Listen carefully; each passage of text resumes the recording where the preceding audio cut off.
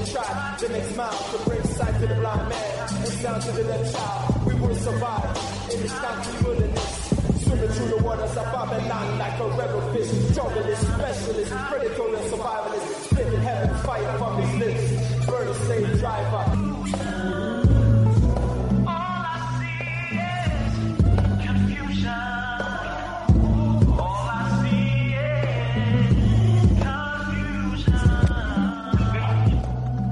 Welcome, listeners, to Time for an Awakening on Black Talk Radio Network, new media for the new millennia.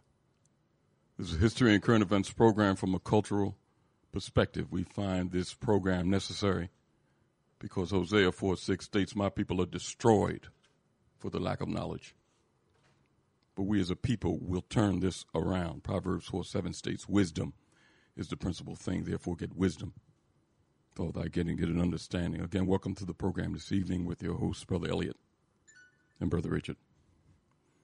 The number to reach us to join the conversation this evening is 215-490-9832. That's 215-490-9832. We're streaming live at several locations. You can go to timeforanawakening.com, which is the homepage, and catch the live stream. At that location, you can go to www.blacktalkradionetwork.com/Time for an Awakening. Again, that's www.blacktalkradionetwork.com/Time for an Awakening. Catch the live stream there also. You can go to bbitumi.com. That's ABIBITUMI.com. They stream out of Ghana and catch the live stream there. Or you can download the TuneIn Radio app to any of your devices. TuneIn is a free app. In the TuneIn Radio app, just type in Time for an Awakening. There you'll see the icon, and you can stream your program live, even into your car if you had the Bluetooth capabilities or the auxiliary connection. Again, that's Time for an Awakening radio program with the live stream on the TuneIn app. Drop us an email at timeforanawakening@gmail.com. That's timeforanawakening@gmail.com. Time for an Awakening also has a fan page on Facebook. In that Facebook search engine, just type in Time for an Awakening radio program. There you always see interesting content being posted daily by myself or Brother Richard. And do me a favor before you leave that page, just hit that like button. It's Time for an Awakening radio program with the fan page on Facebook. And Time for an Awakening media is also there. Always full of the latest podcasts of the various programs on Time for an Awakening media. Interesting articles that you can read, download at later times, and share with your friends. Also check out that Time for an Awakening marketplace and our partnership with the BB2Me. Always interesting things in the marketplace all the time. Various African language classes, classes on education, economics, social systems, health, and much, much more being taught by professors on both the continent and in the diaspora. So, again, make that one of your favorites. Put that in your address bar. That's timeforanawakening.com. Timeforanawakening.com will take you straight to Time for an Awakening media. It's 7:07 here in the city of Philadelphia on this Sunday edition of Time for an Awakening. Our guest this evening, activist, organizer, and CFO of the Black Liberation Movement in Mississippi, Brother Patrick Alexander, is with us in conversation. And you can also join that conversation with questions or comments by dialing 215-490-9832. That's 215-490-9832. We'll be right back to get the program started after a brief word from our sponsors. Mr. Moderator, our distinguished guests, brothers and sisters, our friends and our enemies.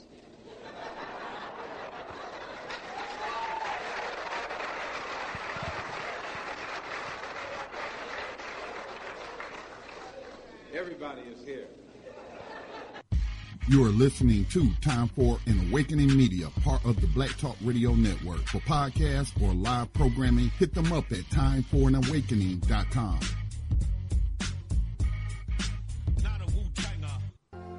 All Insurance Incorporated, an African-American owned and operated insurance agency in business for over 20 years, located at 231 Southeastern Road in Glenside, PA, with other offices in Germantown and West Philadelphia. Call now for commercial insurance quotes, homeowners insurance quotes, automobile insurance quotes, notary and tax services, representing over 15 major A-rated insurance companies, offering a discount on all notary services when you call in for a free quote. Call this number, 215-885-2444. That number is 215-885-2444. 215-885-2444. All Insurance Incorporated.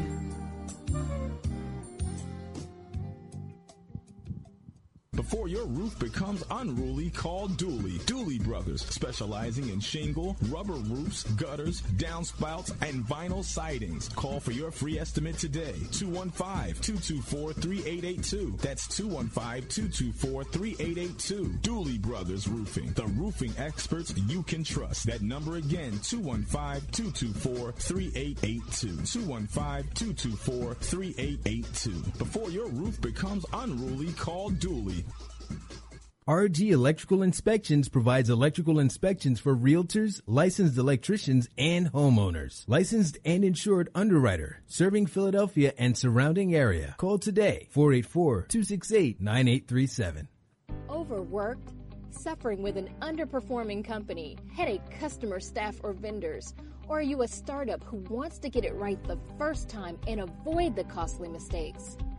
We turned a $24,000 a year odd job handyman service into a 7-figure high-end custom home builder and commercial contractor licensed and operating in 3 states. This is just one transformation created for entrepreneurs like you in various industries around the country. Not what you're used to from accounting and business consulting? Well, welcome to New Business Solutions. If you're ready to go beyond advising, coaching, and training and get implemented results, call 301-244-9072. Let New Business Solutions apply the best comprehensive administrative, accounting, operations, human resources, management, sales, and marketing to help you actualize your vision for yourself and your company. From anywhere nationally, call 301-244-9072. Spelled new as in numerous on your device right now. Book your free consultation at newbusinesssolutions.com. History is a clock that people use to tell their political and cultural time of day. It is also a compass that people use to find themselves on the map of human geography. History tells of people where they have been and what they have been, where they are and what they are. Most important, history tells a people where they still must go, what they still must be. The relationship of history to the people is the same as the relationship of a mother to her child. From antiquity to the present, our people need to develop a new paradigm. It's time for an awakening. With your host, Bro.Elliott. Sundays, 7 p.m., Fridays at 8 p.m. For podcasting or live program scheduling, hit us up at timeforanawakening@gmail.com. Welcome back to Time for an Awakening. It's 7:12 here in the city of Philadelphia on this Sunday edition of Time for an Awakening. Before we get started with our program this evening, I want to welcome in my co-host, Philadelphia activist and tour guide at the African American Museum here in Philadelphia at 7th and Arch Street, Brother Richard is with us. Brother Richard. Sir, Brother Elliott. How are you, sir? I'm doing fine. I'm looking forward to speaking with Brother Patrick Alexander. It's not often that we start to look at the whole point of liberation, nation building, land reclamation at a point where tomorrow they're supposed to be celebrating their revolution, and we're still engaged in our revolutionary process. So I'm hoping Brother Patrick and our dialogue will help us, expand that in this moment as we move towards the 22nd century. It's a lot of things going on, and things are moving rapidly, Richard. There's a lot of our people organizing throughout the country, throughout the South, is no, they're not exempt from it. It's a lot of organizing going on, and especially in Mississippi. We're happy to have with us this evening the CFO of the Black Liberation Movement in Mississippi. Brother Patrick Alexander is with us. Also, Brother Kamal Karriem is with us also on the line. Brother Kamal, are you there? Yes, sir. I'm here. Can you hear me? Yes, sir. Loud and clear. Happy to have both your brothers with us tonight on Time for an Awakening. Thank you. Thank you so much. It's a blessing to be with you all. You know, before we kind of talk about some issues going on down there and you brothers and sisters that's involved in your organization is organizing, let's talk about the organization itself. Me and Richard always have people on here, whether they're college professors, columnists, authors, activists around the country, but I'm always enamored at organizers because it takes a special skill to get out here and appeal to our people and get them to organize. That's the key. And that's one reason why things are moving at a pace now where it needs to move more rapidly. But it's a challenge for us because of the skill of organizing. So whenever I get brothers or sisters on here that's organizers, I really want to talk to them to find out the heartbeat of our people in different areas, the skill that it takes to bring them together. And before we start talking about any issues that's going on in Mississippi that our brothers and sisters around the country should know about, let's talk about the Black Liberation Movement in Mississippi and both of you brothers, the organization of it. Just talk about it. How long have you been at this? And just kind of give us a little overview of BLM.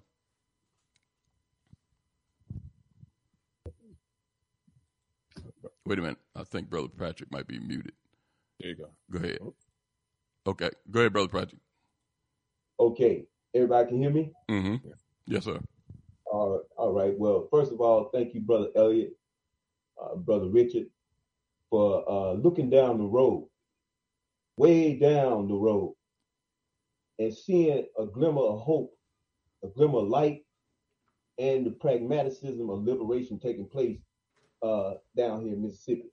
I want to say power and peace to everybody that's chiming in today. We are honored to be on here, and we always say power and peace and not peace and power because we are the understanding that Black people in this culture, in this climate, will have no peace until we get some power.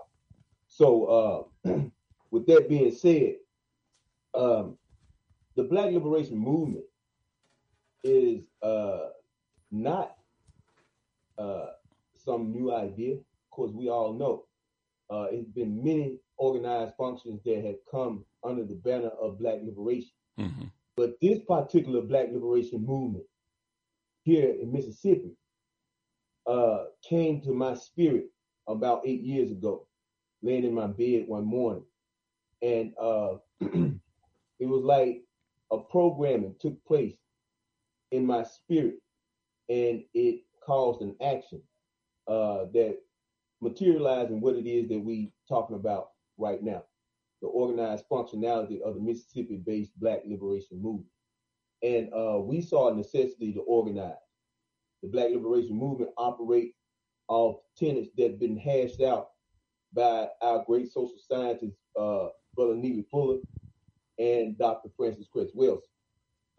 We operate around the 9 areas of battle, activity, and human concern. And what we try and do is situate ourselves in each one of those areas for power. We under, like I said, we under the understanding that without power, it's not going to be any type of true forward progress for our people. So that's what we are, Brother Elliott. We are an organization that's designed to build power for our people in every area of human activity, battle, and concern. Brother Kamal, anything you want to add? Well, just adding to that, I became familiar with Brother Patrick approximately 4 years ago. My background, I grew up Nation of Islam under the Honorable Elijah Muhammad, graduated from Muhammad University of Islam, and so I'm one of those old FOI. But upon moving to Mississippi when I was about 17, of which I'm 64 now, I still stayed politically active and still developed cadres throughout the state, held political office here, helped other people who advocated black leadership and black liberation in their campaigns and in their platforms, attain public office, published a newspaper, and currently wrote a book called Pragmatic Nationalism, still working on a couple of other books.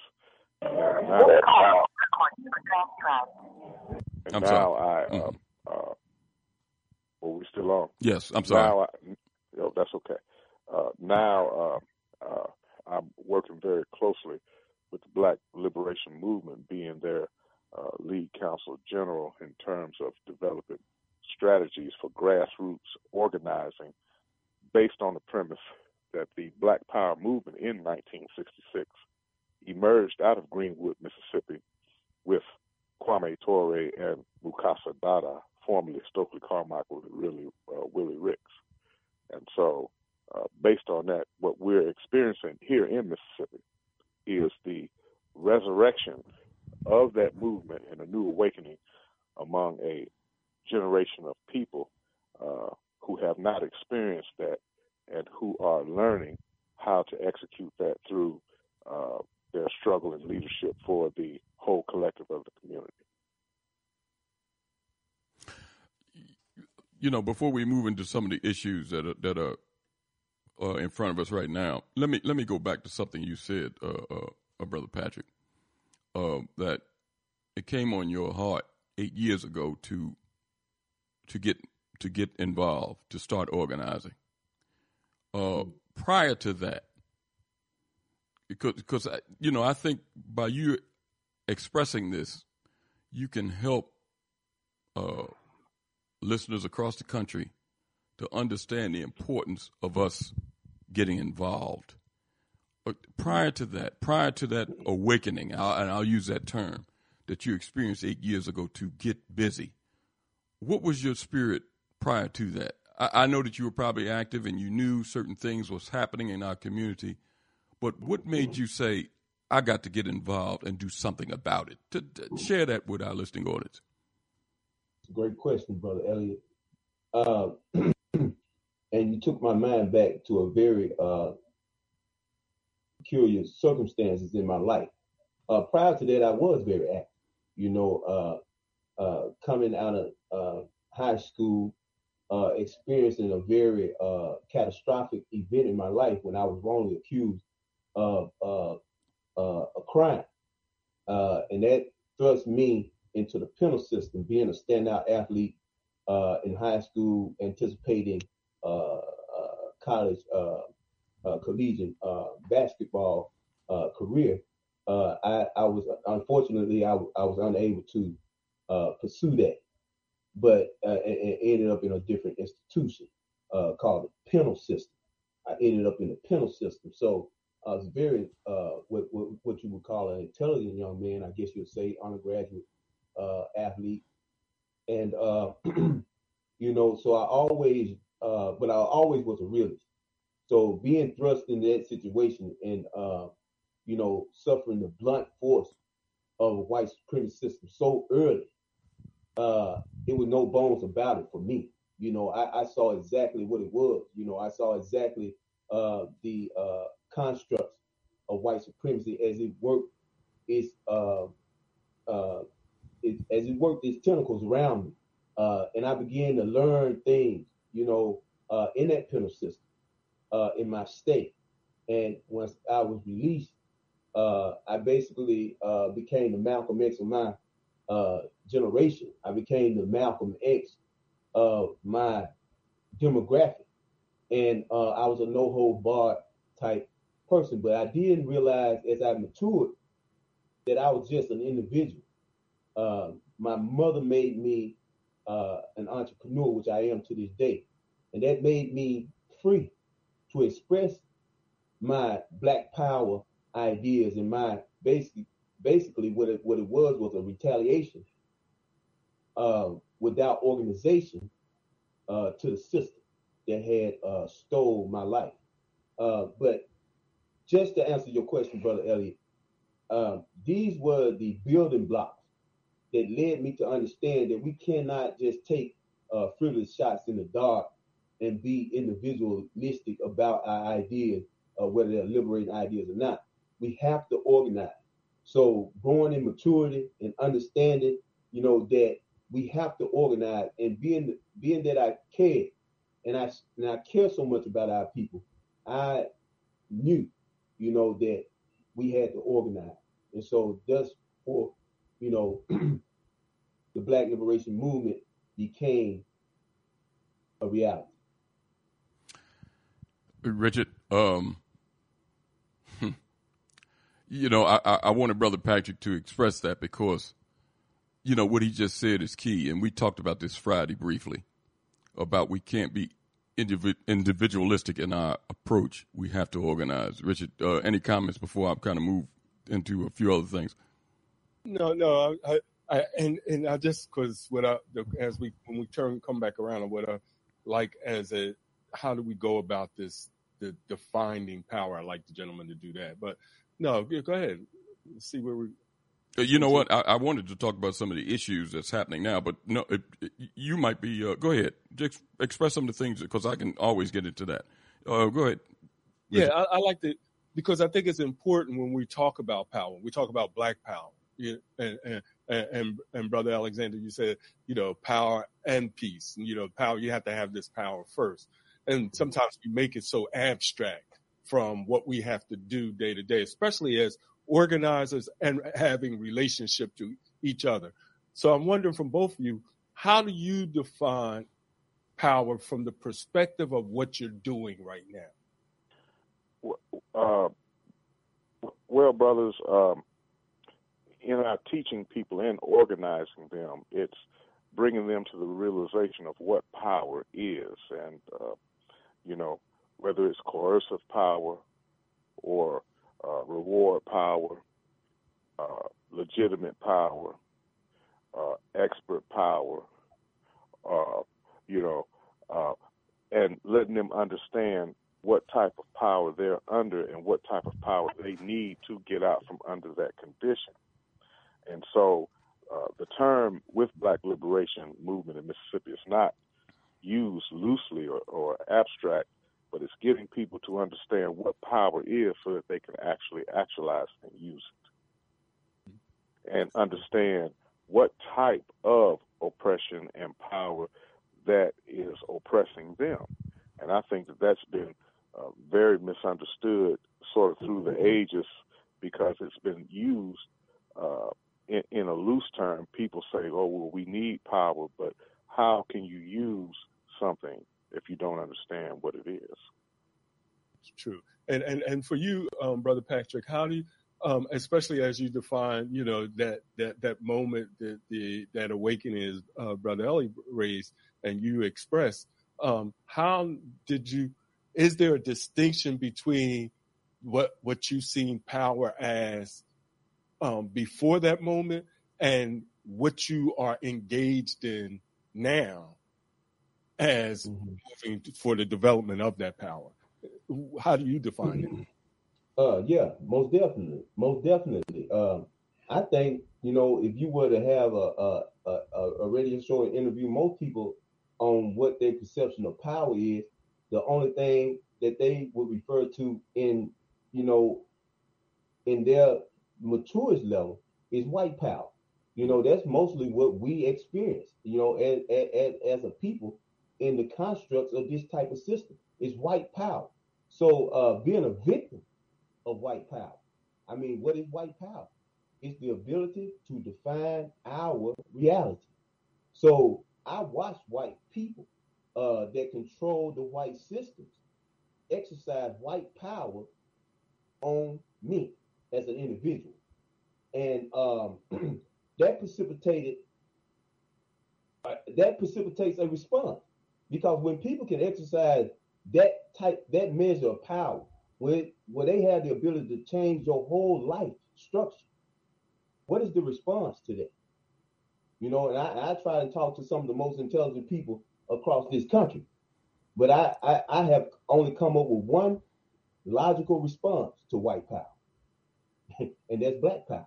Mm-hmm. And what I mean by that is simple. It's the ability to manipulate and control your own reality. So if you don't build your own houses, who's going to build it?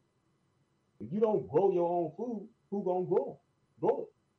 If you don't teach your own children, who's going to teach them? See, power is not just a hard aspect, it's soft aspects to power. We just marched down the streets of Natchez, Mississippi and showed white people a demonstration of white power. They ain't never seen that in their life. They had never seen that in their life. And guess what? We had never done it. But see, at some point, we come to a maturity that suggests we got to exercise black power. And so that's my explanation, Brother Richard and Brother Elliott. Black people have to show and express showing of what black power is. I saw the looks of them white people face when we come down the streets of Natchez, Mississippi, which is the cotton capital at one point of the world. More white millionaires were made out of Natchez, Mississippi than anywhere else on the planet. Due to what? Black labor. So for these white people to see black people not protesting, demonstrating black power in their streets, I saw the looks on their faces. And the only thing it did for me was made me want to organize around that so that it could be more consistent, not only be more consistent, but become a way of life. And, Elliott, I think it's important for, as we develop for the Time for Awakening audience to be able to be clear, as the brother has raised, that it is about what you demonstrate, not necessarily what is the conceptual framework. It's from a organizing perspective. It's, because sometimes we get the abstract and make that the material when there is no abstract to power.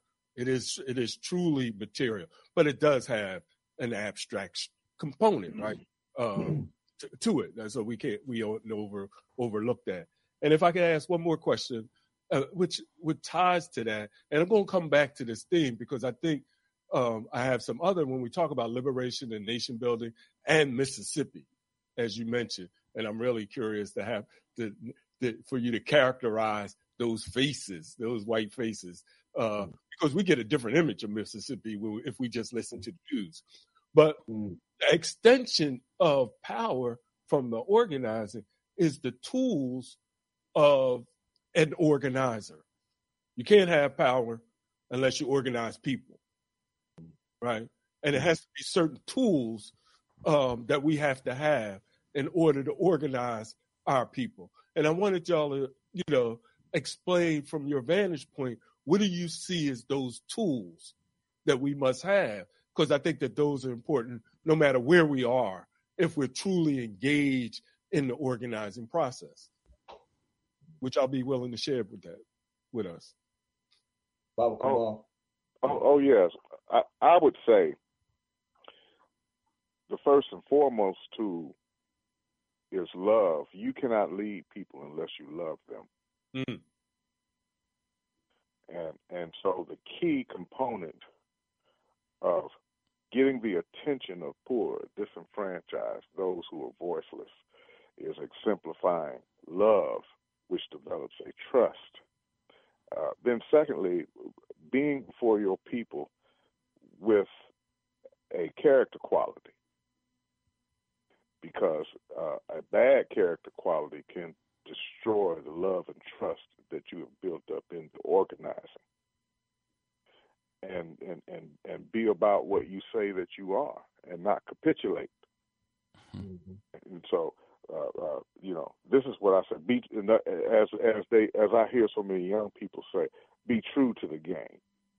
You know, and because I find that this age group, 18 to 35, and of course, I don't know if you all heard, but they're leaving the churches by droves because they're tired of the same capitulation. They're tired of the of seeing fakers and shysters and charlatans, and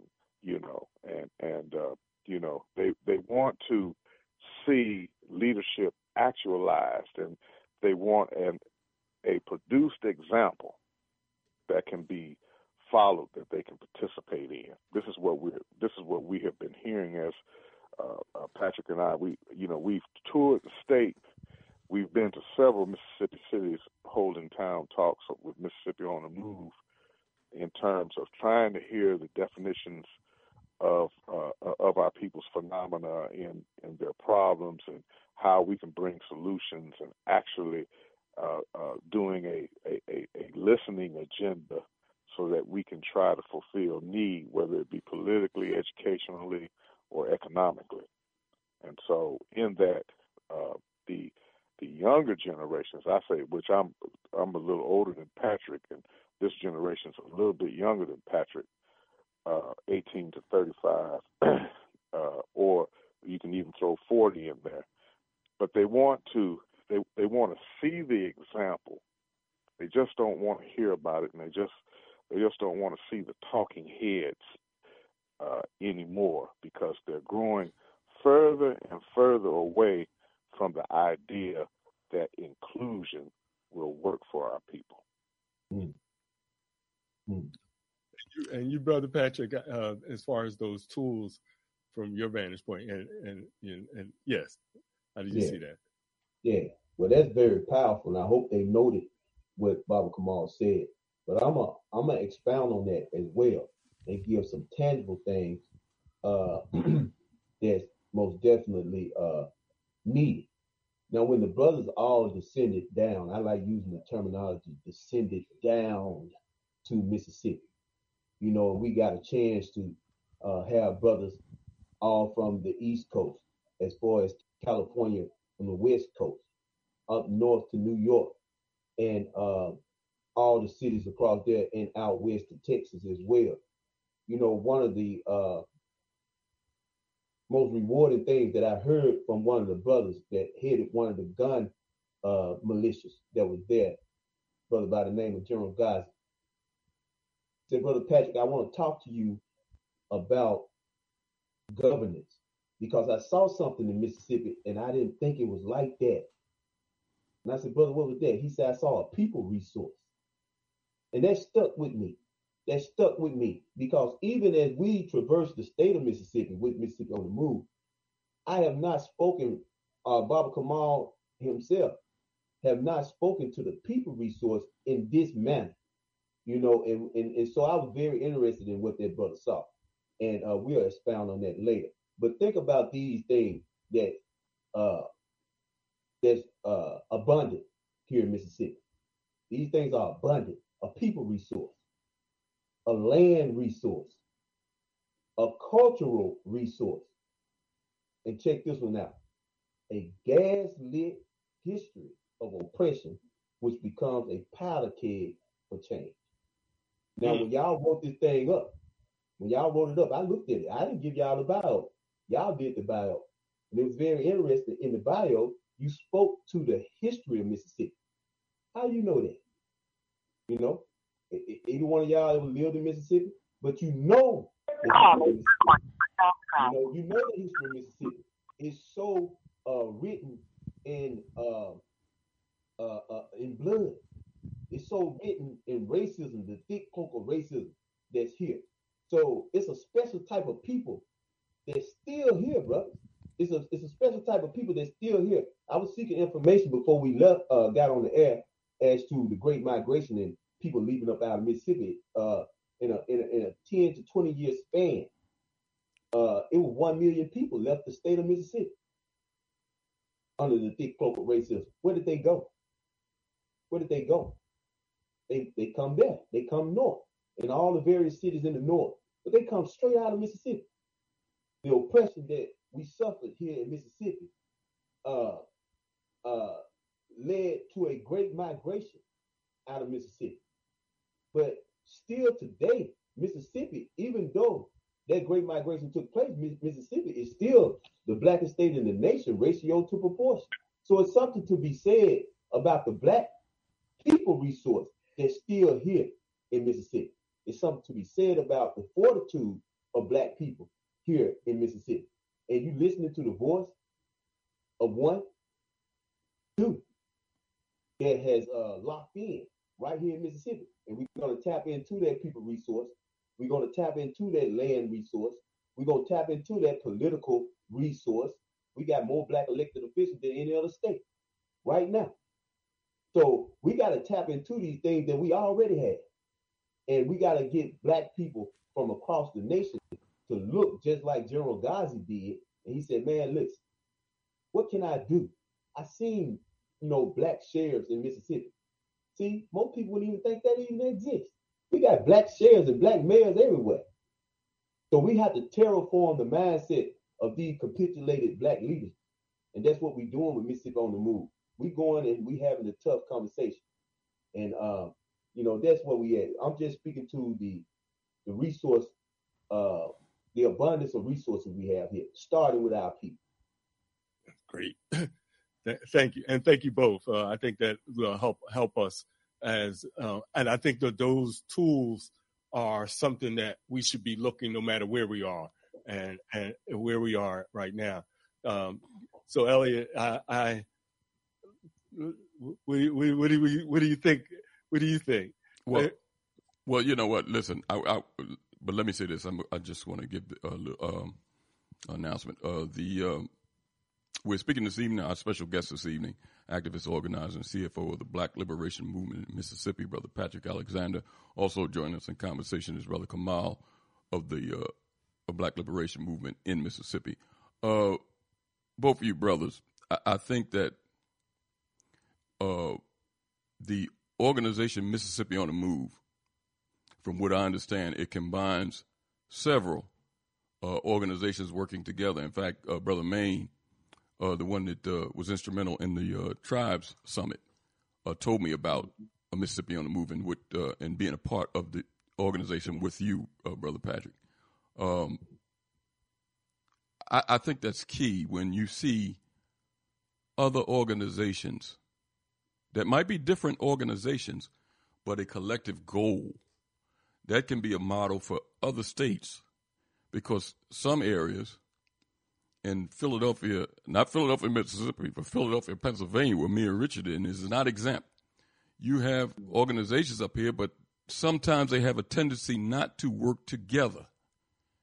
And that's what we got to learn this, because we getting hit almost like boxers in the ring. We getting hit with left hooks, and sometimes our people are reeling back and forth, or reeling against the ropes, or we might be throwing a jab instead of meeting power with power.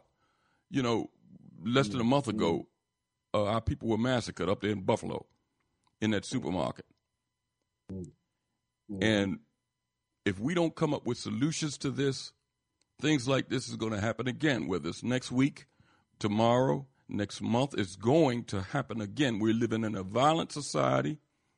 Our people are caught up in this violence, and we got to do something to break this cycle for the betterment of our youth. We have to do something. We're at the point now where we have to do something. We cannot wait on these elected officials, because they're not going to meet the force that we need against the force that's happening in our community. But let me share this article with you, because Brother Patrick, you was talking about this in a podcast that you did. And I wanted to read it Friday on our program, but I'm going to do it tonight, because it's not a better time to do it than right now, because the brothers are dealing with this right down there in Mississippi. Let me share this published report from thegrio.com, which came out on Friday. Unserved warrant charging white woman with Emmett Till's kidnapping found in the basement. Jackson, Mississippi, the AP. A team searching Mississippi courthouse basement for evidence about the lynching of black teenager Emmett Till has found an unserved warrant charging white woman in the 1955 kidnapping, and relatives of the victims want authorities to arrest her nearly 70 years later. A warrant for the arrest of Carolyn Bryant, identified as Miss Roy Bryant on the document, was discovered last week by searchers inside the file folder that had been placed in a box. LaFleur County Circuit Clerk Elmis Stocktill told the Associated Press on Wednesday. Documents are kept inside boxes for decades, he says. But there was nothing else to indicate where the warrant dated October 29th, 1955 might have been. They narrowed it down between the 50s and 60s and got lucky, says Stockbill, who certified the warrant as genuine. The search group included members of Emmett Till's Legacy Foundation and two relatives, cousin Deborah Watts, head of the foundation, and her daughter Terry Watts. Relatives want authorities to use the warrant to arrest Dunham, who at the time of the slaying was married to one of the white men tried and acquitted just weeks after Till was abducted from relatives' home, killed, and dumped in a river. Serve it and charge her, Terry Watts. Serve it and charge her, Terry Watts told the AP in an interview. Keith Beauchamp, whose documentary film The Untold Story of Emmett Till preceded a renewed Justice Department probe that ended without charges in 2007, was also a part of the search. He said there's enough new evidence to prosecute Dunham. Dunham set off the case in August 1955 by accusing a 14-year-old Emmett Till of making improper advances at a family store in Money, Mississippi. Evidence indicated a woman, possibly Dunham, identified Till to men who later killed him.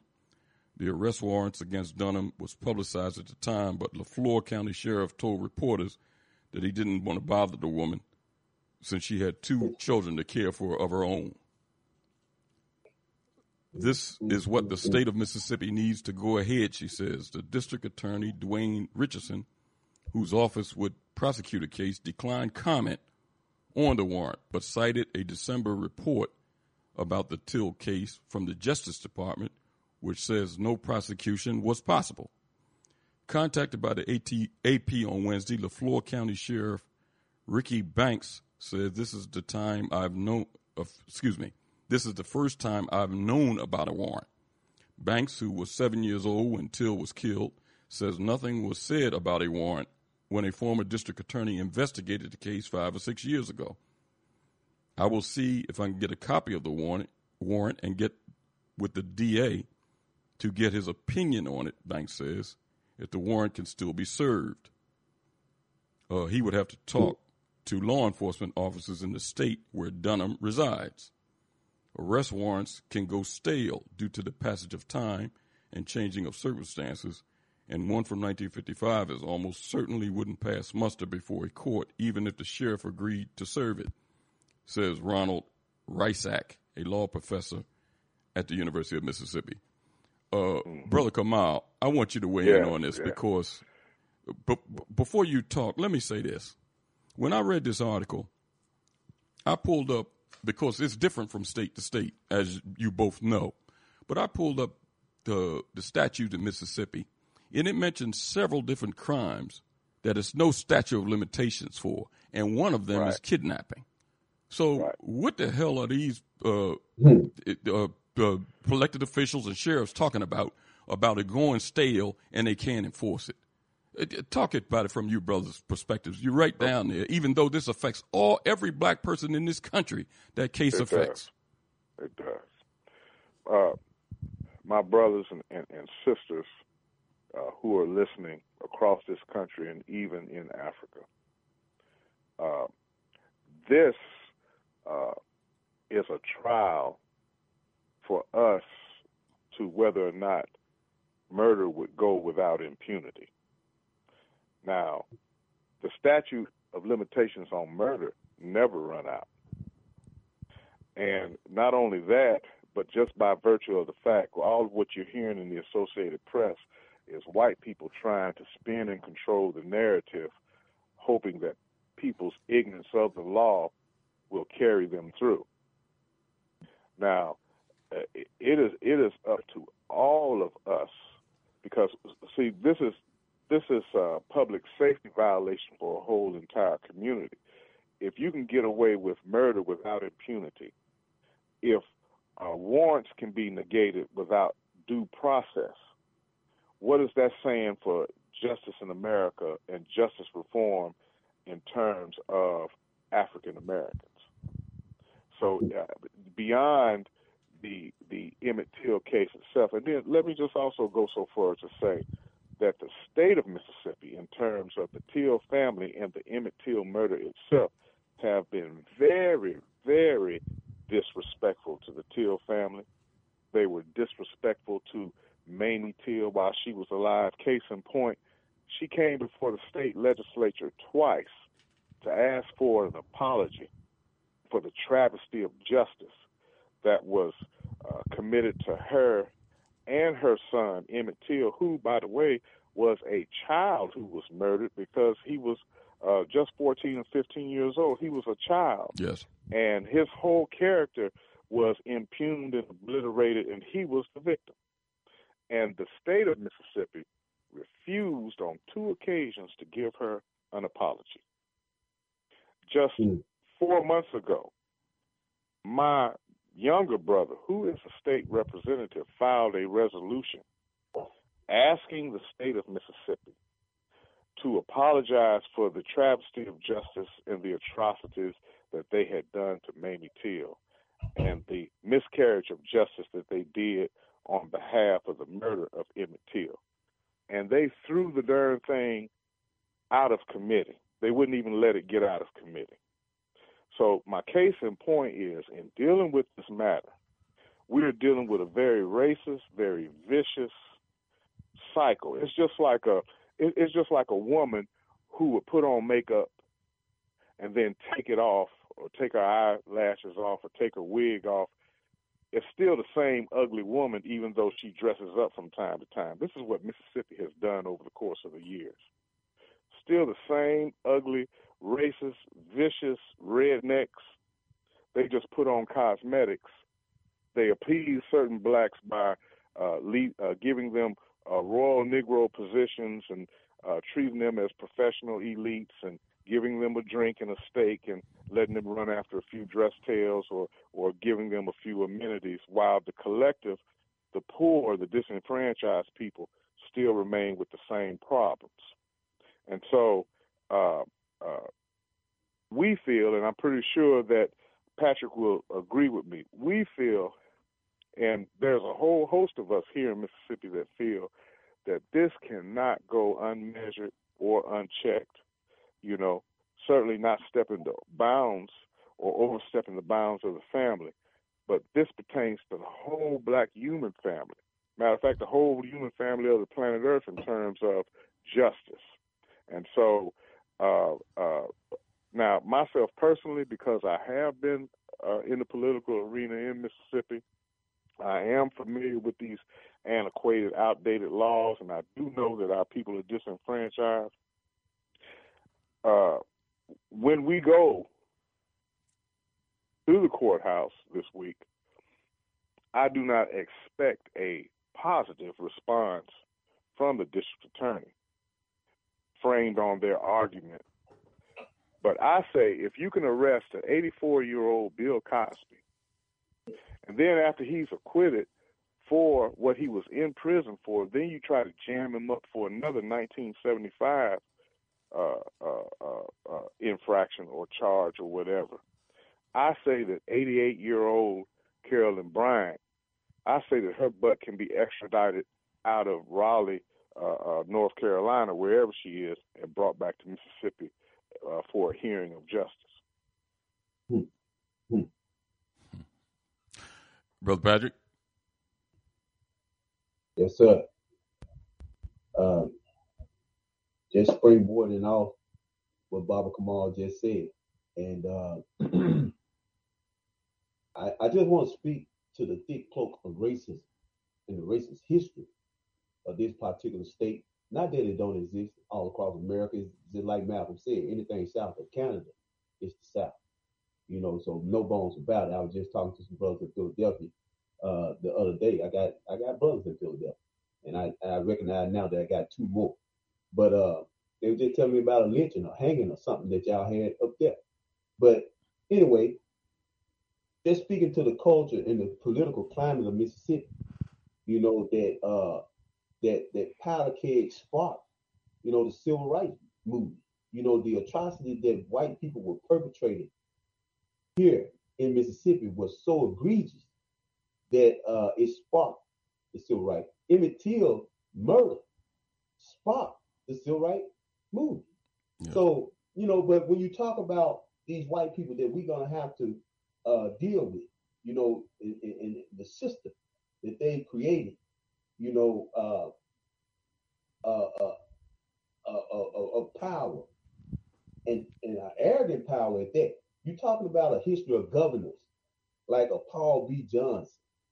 That when I study these people, because I study what it is that we facing, you know, and I want to be effective in dealing with these matters. You know, I want to be trusted by people in dealing with these matters. So you got to study. People like Paul B. Johnson, who was the governor of this state, you know, his whole policy was we're gonna deal with this Mississippi style. You know, I watched whole documentary, and this, you know, this is the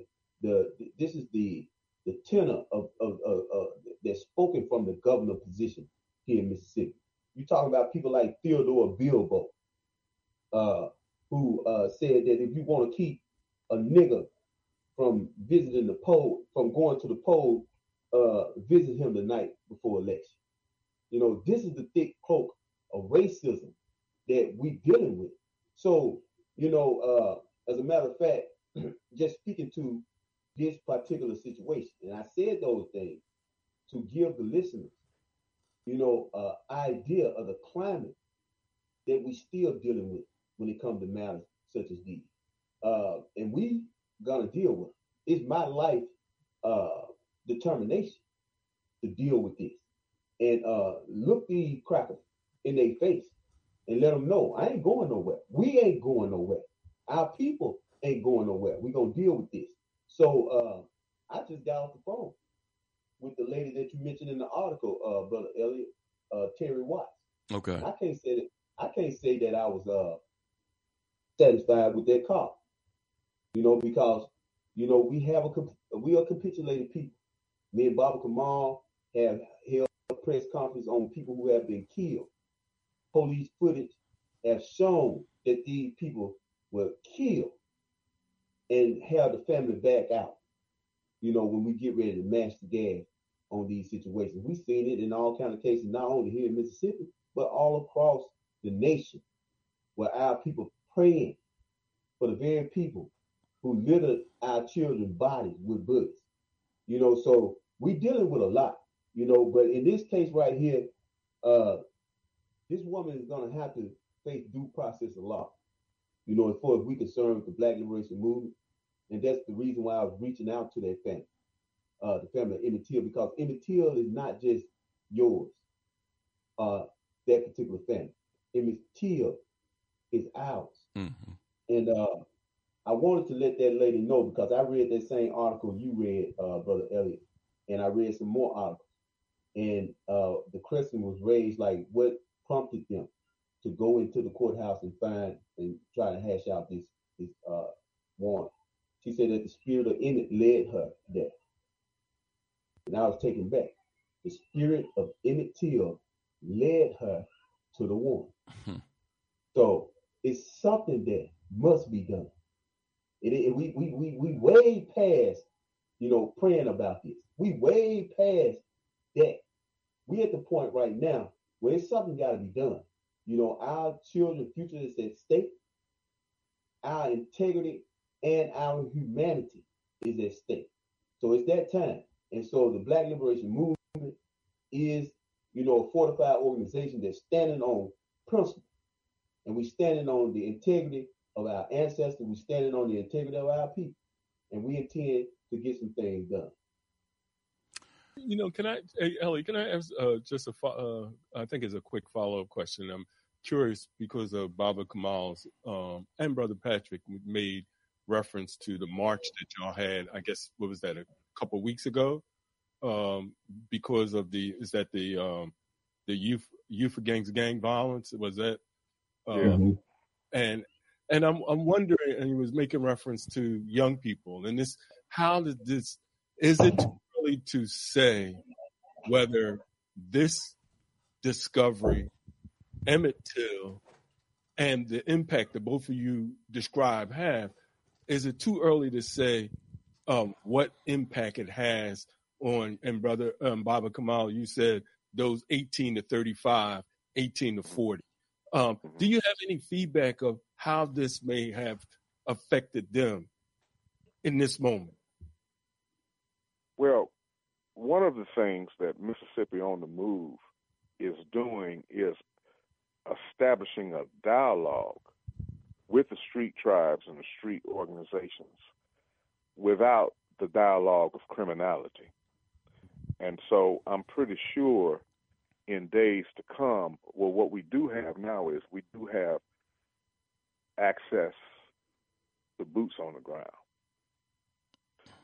In terms of the exact effects of something that happened 67 years ago on this generation, one thing they do know that this cracker here is unjust. Now, they wouldn't have the same terror or feeling about it as I would by me being 64 years old. It was a horror story for me I was born in 58, but, you would be afraid to go to sleep at night, even in the 60s when you would talk about Money, Mississippi. You know that's where they put a cotton gin around Emmett Till's neck and put him in the Tallahatchie River. And so that was like the little shop of horror stories for us being children going to bed, and the terror of just going back and forth to Mississippi, because at that particular time, my family lived in the north, and I grew up in Chicago. I didn't come to Mississippi until I was 17. So with all that being said, I think that, once again, with the example of people who know how to exercise Black power, leadership in love, concern for the collective, and using the importance of not just mobilizing, but to organize, I think that they will come around to the knowledge and the realization of a lot of atrocities that have happened to our people, all the way to almost antiquity. And I think as they raise in that consciousness, I think that it would make them more readily, male and female, to avail themselves to the cause of liberation.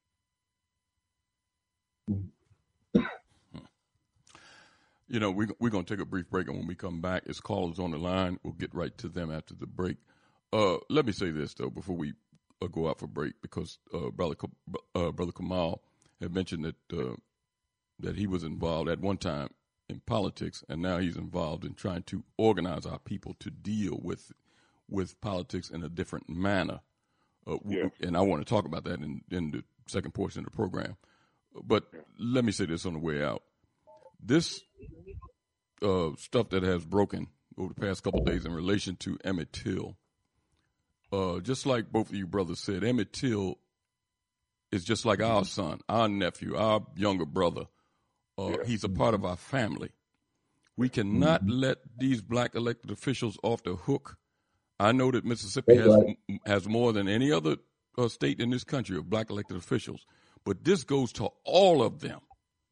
You got Benny Thompson, who some people, I listen to Black Talk Radio all the time. They getting on there giving accolades to Benny Thompson about him going after some white folks that ran up into the Capitol. I don't give a damn about white folks running up into the Capitol. They're going to do that.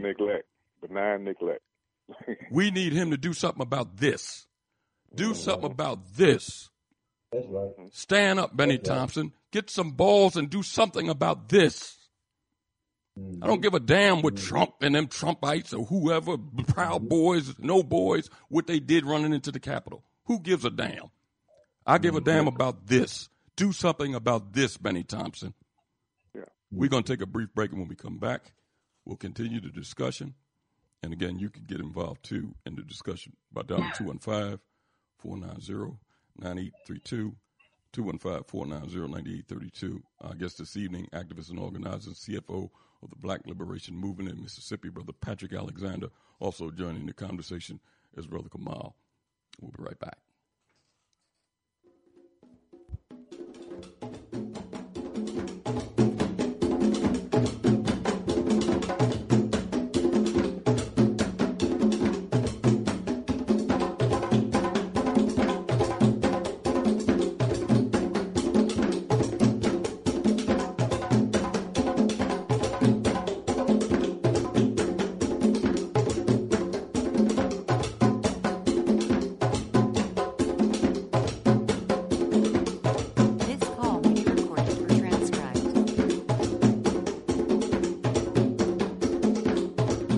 To Time for an Awakening, Time for an Awakening, with host Bro.Elliott and Brother Richard on Time for an Awakening Media, part of the Black Talk Radio Network.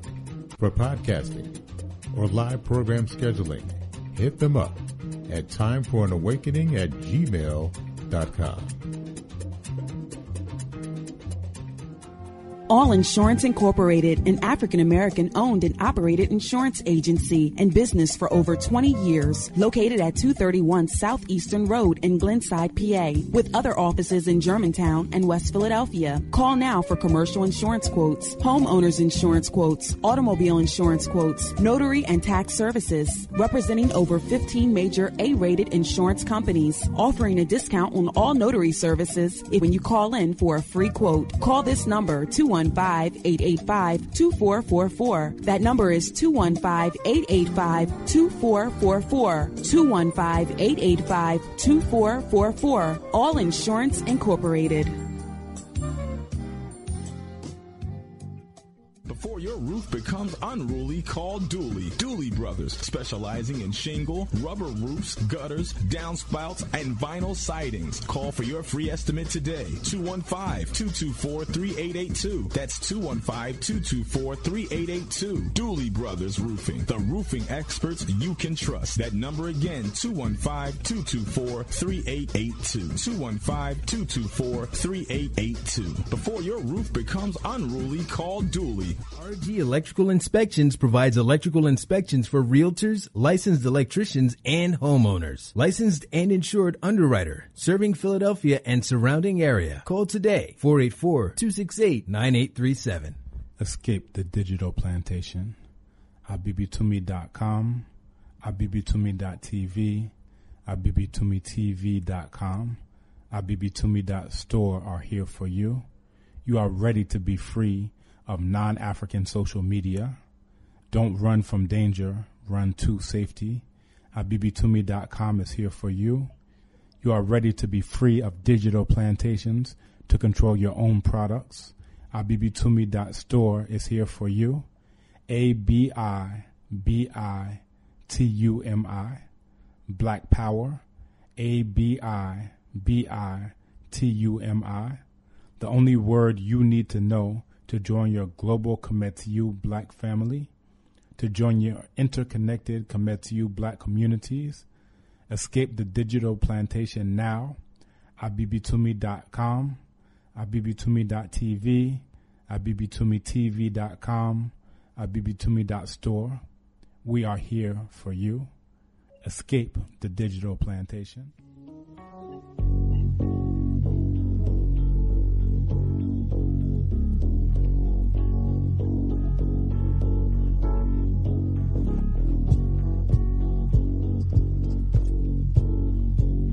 I am an African. The death of my brother is also my death. Let me put this question to you again, because many foolish black middle classes and many foolish people who are eating well think that they can sit in America and watch this country destroy the African continents, and watch this country destroy African Caribbeans, and watch this country destroy Africans in Central and South America, and think that these same people who destroy Africans abroad will not be the same people who will destroy them in America.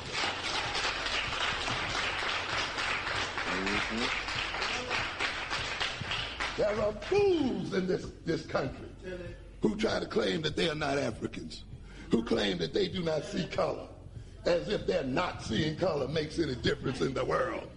Simply because you don't see color doesn't mean somebody does not see you as color. And that's the issue. And you think then that you can sit in this country while this same nation and these same people that you sleep with and marry and love and so forth can go out and destroy African people and not think those people do not see you as African. Even though you choose not to see yourself as African, you'd better think again. You're out of your minds and you're headed for death. You must understand that. Hide behind it. I'm an American. Ladies and gentlemen, the death and destruction of black people will follow those kind of abstractions.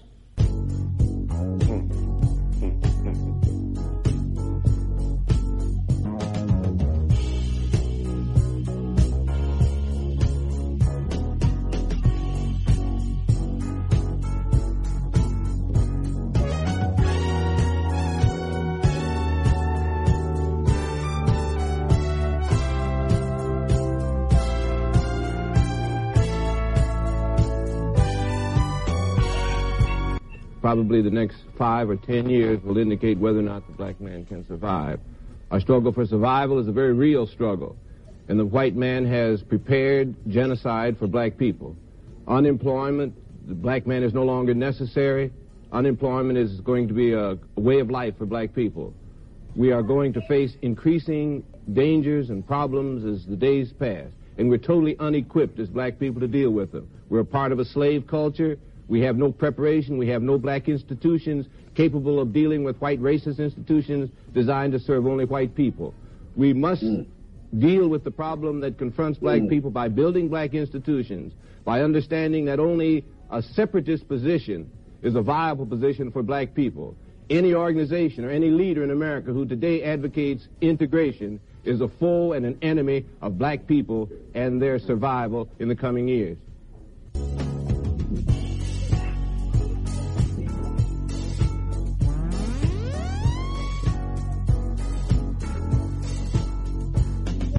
In this crooked game of power politics here in America, the Negro, namely the race problem, integration, civil rights issues, are all nothing but tools used by the whites who call themselves liberals against another group of whites who call themselves conservatives, either to get into power or to retain power. Among whites here in America, the political teams are no longer divided into Democrats and Republicans. The whites who are now struggling for control of the American political throne are divided into liberal and conservative camps. The white liberals from both parties cross party lines to work together toward the same goal, and white conservatives from both parties do likewise. The white liberal differs from the white conservative only in one way. The liberal is more deceitful, more hypocritical than the conservative. Both want power, but the white liberal is the one who has perfected the art of posing as the Negro's friend and benefactor. And by winning the friendship and support of the Negro, the white liberal is able to use the Negro as a pawn or a weapon in this political football game that is constantly raging between the white liberals and the white conservatives. The American Negro is nothing but a political football.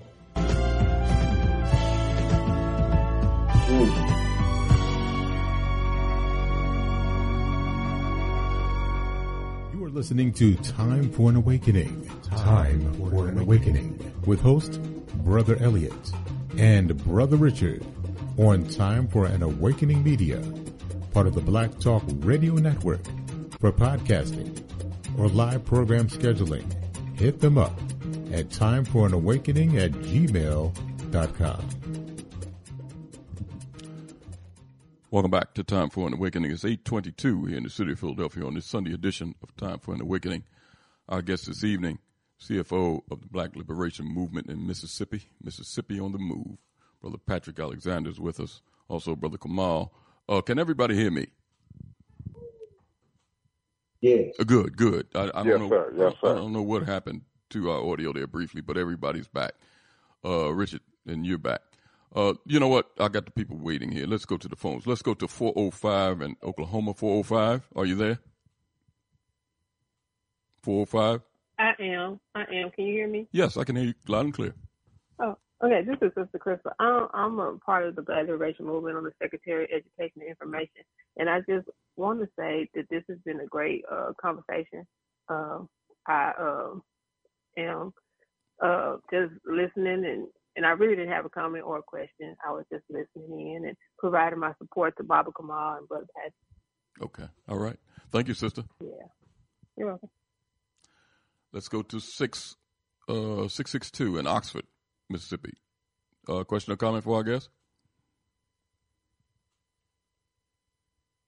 Let's put them back on hold. Let's go to 404 in Atlanta. 404. All right, you're Elliott, man. I thought the Scott Daddy got you like the brother. Hey, look here, man. Hey, before I get to Mississippi, man, I seen a case the other day where them Nazi hunters got a 101-year-old dude that was in the Holocaust, a Nazi that did something to them folk. They just locked his ass up, man. Okay, y'all can look it up. I just saw that. Man. I saw that. He was 102. Yeah. So they can get him up. See, we can do the same thing. But look here, man, about Mississippi, man. I know a lot about Mississippi. I worked there in 2012, man. My ex old lady from Mississippi, man. But hey, I'm telling y'all something, man. I've been to Medgar Evers' house, man. You see all the bullet holes in the house, man. That pissed me off, man. Just Medgar Evers' house alone, man. I think Miss Murley and Charles Evans did a good thing to preserve their house, man, with all them shots. And I'm gonna tell y'all something, man. That former governor there, y'all, Phil Bryant, he the nephew of J.B. Bryant that killed Emmett, man. Emmett cousin had found that out, man. And so I was in Mississippi when J.B. was running, and I kept looking at that name, but it didn't click in, man. But he waited till Miss Mamie died to run for office, see? That's what it's called. You think we don't forgot. Hell no, I ain't forget, man. So y'all just put that under the hat. He's the nephew of J.B. Bryant, man. And it was a case down there in Mississippi when I was down there where some devils from Rankin County snatched a brother up from Jackson and killed him. Y'all, I don't know if you remember that. I think that was about 2012. But they did try them devils for doing that to that brother because he got in the truck with them, man. But some of our people scared, man. Because I was in Mississippi, Georgia, too. Some of these Negroes were scared, man. Because the way I talk, and man, they were looking at me all scared. They were scared to do something, man. But, okay, I saw y'all on when y'all had that march in Natchez, man, on Juneteenth. That was beautiful, man. That was beautiful. So, my question to y'all is, man, I love y'all had the young folks sign that treaty. So my question to y'all is, with that treaty that everybody signed, okay, because I went to Cali, man, and the Crips and the Bloods signed that treaty when one of their Nipsey got killed. So they took the blue rags and the red rags and tied them together and signed a treaty. So hopefully y'all gonna go all over the country, man, having brothers. The street tribe shit got to stop, man. All right? So if y'all go to Chicago, man, please, and get these street tribes to sign these treaties, man. Because you got to quit. Because I'm 64. And we ain't come up with all this terrorizing in the hood, man. All right? Back in the day, man. So this stuff, and one more thing, I hope y'all get hooked up with them brothers that was down here in Stone Mountain last year, not effing around coalition. Because they done hemmed up Jam Master J. Y'all know that, right? Elliott was trying to say that last time. So y'all we get it hooked up with their groups, man. And we going to get out of this. And power, I just looked up power. Power is the ability and capacity to do work, man. So that's the definition of power. I'm an electrician. I know the definition of power. But we gonna get out of this, man. Get these young folk, man, to sign the treaty, man. Because they can't be robbing grandma, man, no more. They got to put these guns up. We had a case down here in Atlanta last week. Or some Negro went and shot up the subway because he didn't like the way them sisters made his sandwich, man. What the hell is that, man? Right. Okay, this shit got to stop, man. This got to stop, man. We got to police ourselves, man. I know I said a lot, man, but from going through the clown show a minute ago with Elliott and the Scott Daddy, I think I got a little bit to say. But anyway, I love y'all, man. I love y'all, what y'all doing, man. And get these young folks to stop this bullshit. And like I said before, tell everybody, man, when you have a disagreement with somebody, do not keep talking their ass longer than 3 minutes, man. Just say, brother and sister, I love you, and walk away, man. We got to do that, man. Walk away. It ain't that serious, man. Who would shoot somebody over a sandwich you carrying on, man? Like you say, bro, we got love. We got to go back to where we got love for each other, man. That's why the last thing I'm going to say to y'all, I love y'all, man, all y'all. Peace and blessing, Elliot. I'm glad you let me say something. But Mississippi ain't shit, man. I had to say something about it. Because I paid a ticket in Mississippi, and we sent a money order, and the people at the courthouse took my ticket, man. It took my money order, and then they swear I ain't paid my ticket, man. This was in Scott County, man. I hate Mississippi, man. Anyway, I love y'all, man. To be continued, Elliot, and my brothers, stay strong, man. Inside this treaty, man. All right. Talk to you. Thanks for your contribution. Yeah.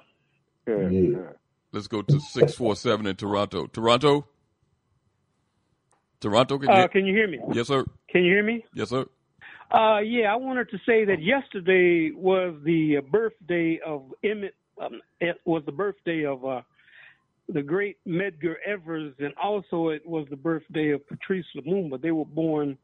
Both of them were born on July 3rd, 1925.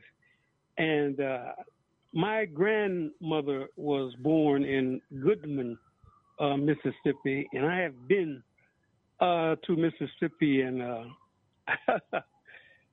Mississippi has produced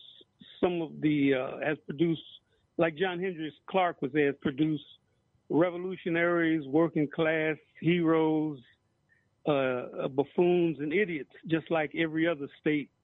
And I'm not necessarily defending Mississippi, but I am defending the African people that have come out of Mississippi.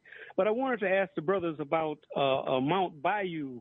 I think Mount Bayou, that's where Sam Cooke's wife, his mother, was born in Mount Bayou, and I think that is a historical, one of the first historical black towns where I think they had it was one of the towns that African people had control of. Could you talk about that? Without a doubt, brother Elliott, would you like for me to respond? Oh yeah. Either you or Brother Kamal.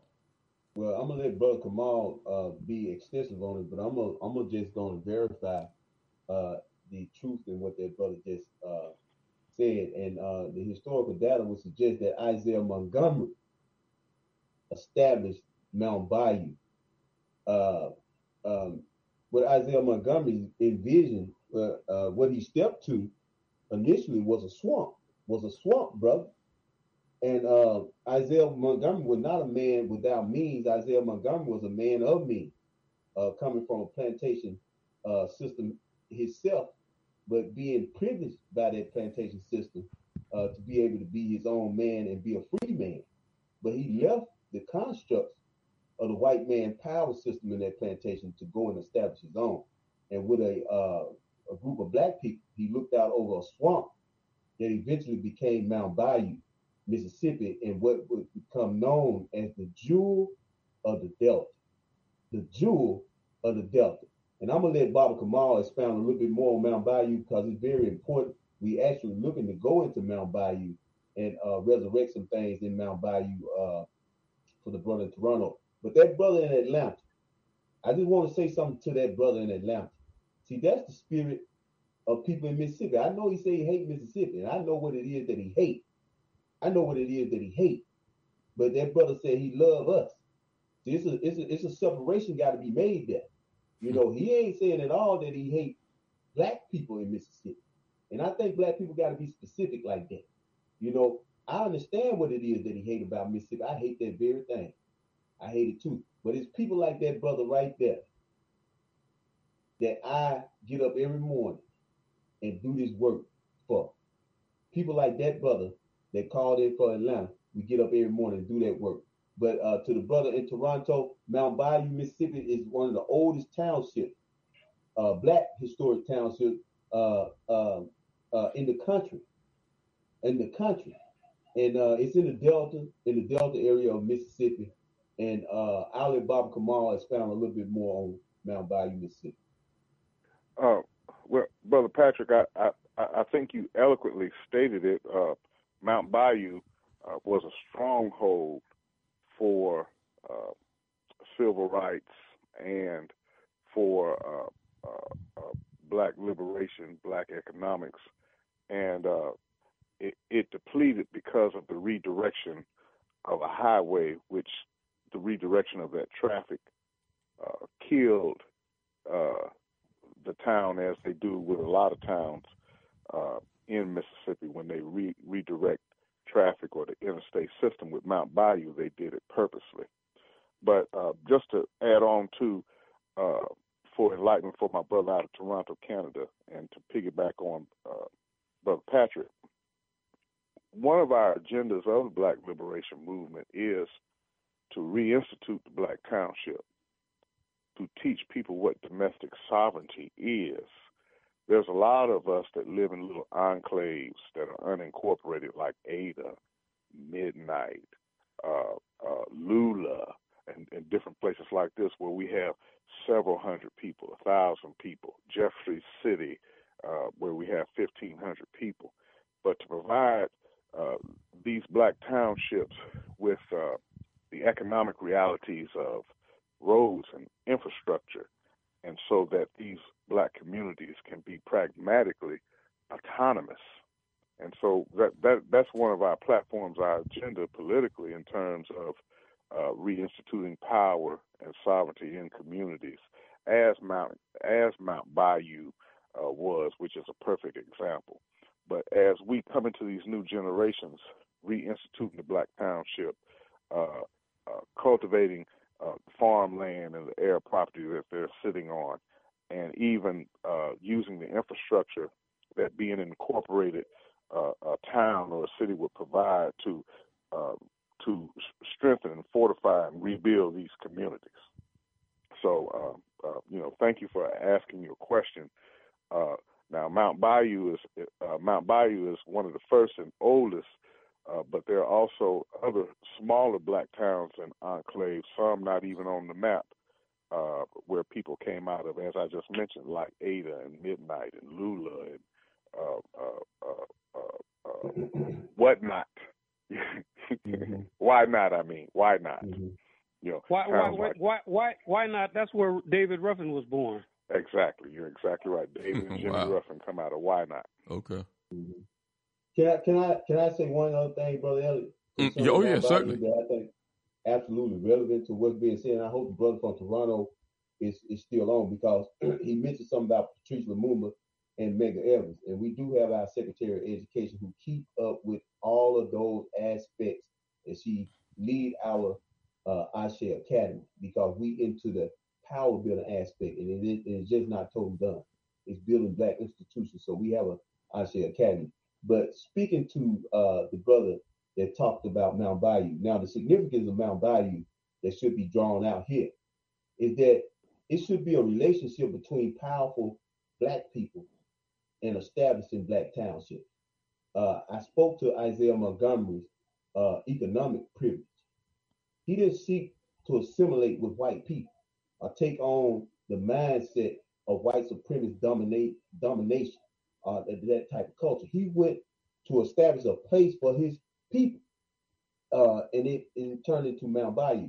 Now, in doing that, another powerful black man emerged, and I like for people who listening to study this black man, T.R. Howard. If I'm saying it right, if I'm saying it wrong, Sister Crystal, make sure that you correct me on that. But Dr. T.R. Howard, who became very instrumental in the Mamie Emmett Till situation. Now, powerful black people establishing black townships and strongholds for black people, launching insurance companies, building hospitals.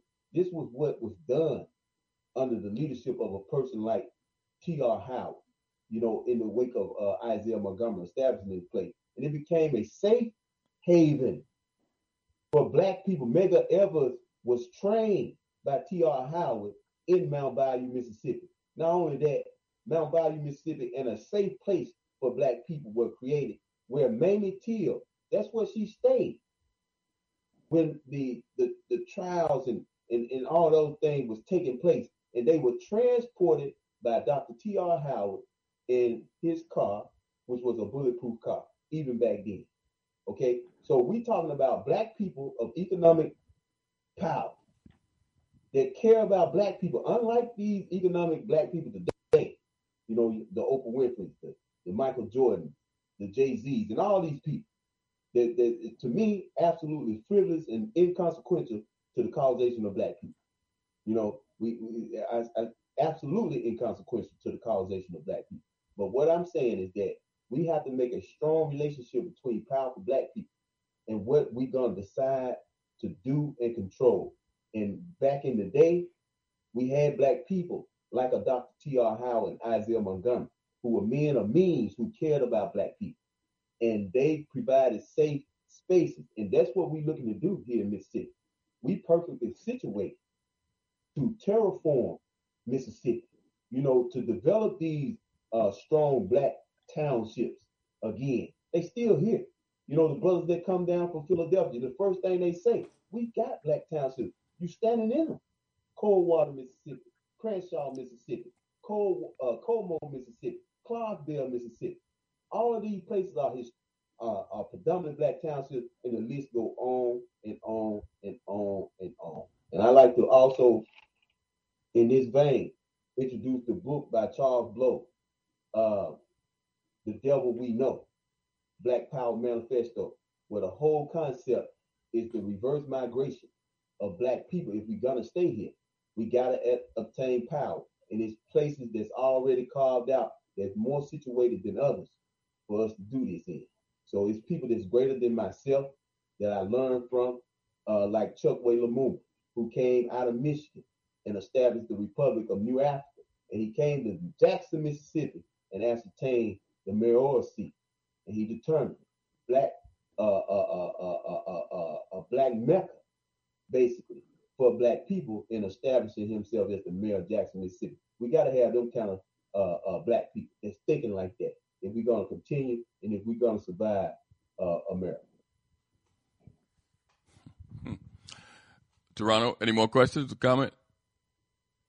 Oh, I just wanted to say that, you know, some of our greatest minds have come out of Mississippi. Dr. Gerald Horne has Mississippi roots. Richard Wright, Fannie Lou Hamer, you know, not just scholars, but we had some of the greatest, and not just singing and dancing. Like you said, one of the greatest singers that ever walked the earth was David Ruffin and Jimmy Ruffin. But, you know, Mississippi has also produced great thinkers and as well as freedom fighters, scientists, and, you know, it's Mississippi, I guess I'm kind of biased because, like I say, my grandmama had, if you walked into her house, you would think you were in the Deacons for Self-Defense chapter. You know, she had. she was prepared, huh? Yeah. Yes, sir. Okay. But I'll keep on listening, and I like to stay in touch with you, brothers. Talk to you soon. All right, thank you. Let's go to 901 in Memphis. 901. Memphis, are you there? Yes, I'm here. I'm just listening in. This is Catherine. Okay. Catherine Larchette. I'm just enjoying the conversation. Thank you. I'll put you back on hold. I wanted to say before you go to the next caller. Go ahead, Richard. I remember, Brother Patrick, seeing a video and you mentioned, you know, a couple brothers from Philadelphia, and I remember seeing Brother Carlton Jones. He came down and walked through one of those towns that you were talking about. And as Elliot goes through the callers, I definitely would like us to come back to, if we have time, and you know, because I think it's very important what both of you raised about the question of these towns and domestic sovereignty. That's another framework that I think that we should be clear when we talk about power, what that means. How do we go about from an organizing perspective? So I'd like us to if we have time, to flesh that out because I think that also is very important, not just in the South, in these towns, which might have over 50%, 60%, 70% of the population is Black. So we should operate from that vantage point and link up from an economic and political perspective. So I just wanted to raise that. But I remember seeing Brother Carlton Jones walking through, and I don't know if Brother Jones is just a city boy, but shocked, being down in a country town. But he did get that kind of expression as he was going through. Well, you know what, Richard, because I wanted to mention that and kind of flush that out a little bit in the time we have left. Brother Patrick and Brother Kamal, the need for political representation is paramount. Now, let me kind of say what I mean in reference to political representation. There's a strong need for African-centered political representation that's going to support policies and work in a collective interest for Black people. Now, I want to get your opinion on this because there was a ruling came out by the Supreme Court last week saying that the gerrymandering that happened in Mississippi is legal, where I think they only gave one district, majority Black district, when I think 27% of the state is Black, or it might be larger than that. Right. This is what I wanted to say, and I wanted to get both of you men's insight on this. Now, if you look at Blacks as a collective, the majority of Black people don't vote, but the ones that do vote for the Democratic Party. Mm-hmm. Now, both the Democrat and Republican Party cultivate our so-called best and brightest that they can use in a political framework or use in politics. And when a lot of these Blacks get into these offices, they work in the interests of Democratic Party or special interests. Very few of them work solely in the interests of Black people. So then they turn around with this gerrymandering. I think when they're doing this, they're playing chess while some of us are playing checkers, because they realize that if we adopt a strategy of taking over these districts where we overwhelmingly populate and put in place African-centered leadership, that this could change the dynamic of how we dealing in these states.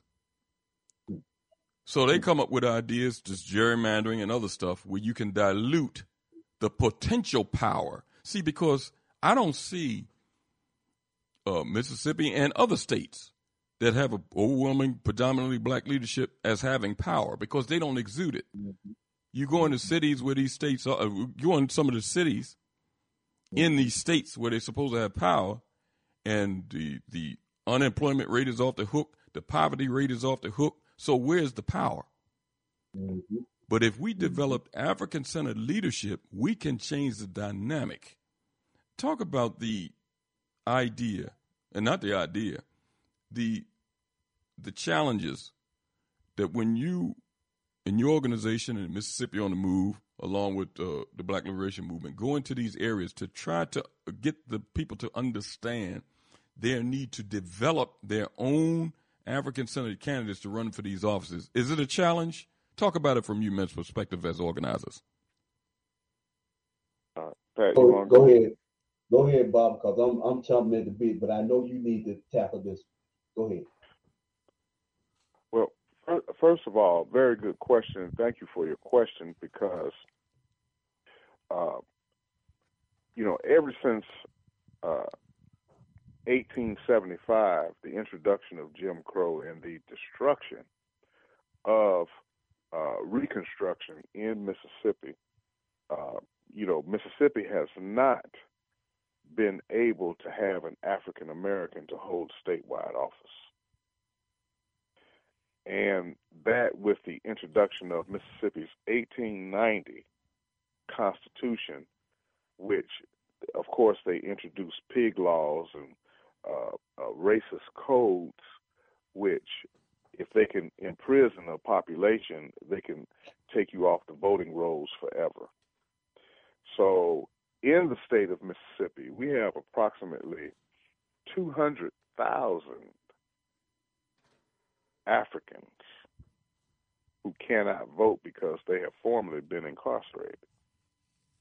With that being said, also in 17 other states, the majority of them are in the South, they basically have the same type of pig laws, which has diminished our African leadership in places like the Senate or in Congress or in governorships, you know.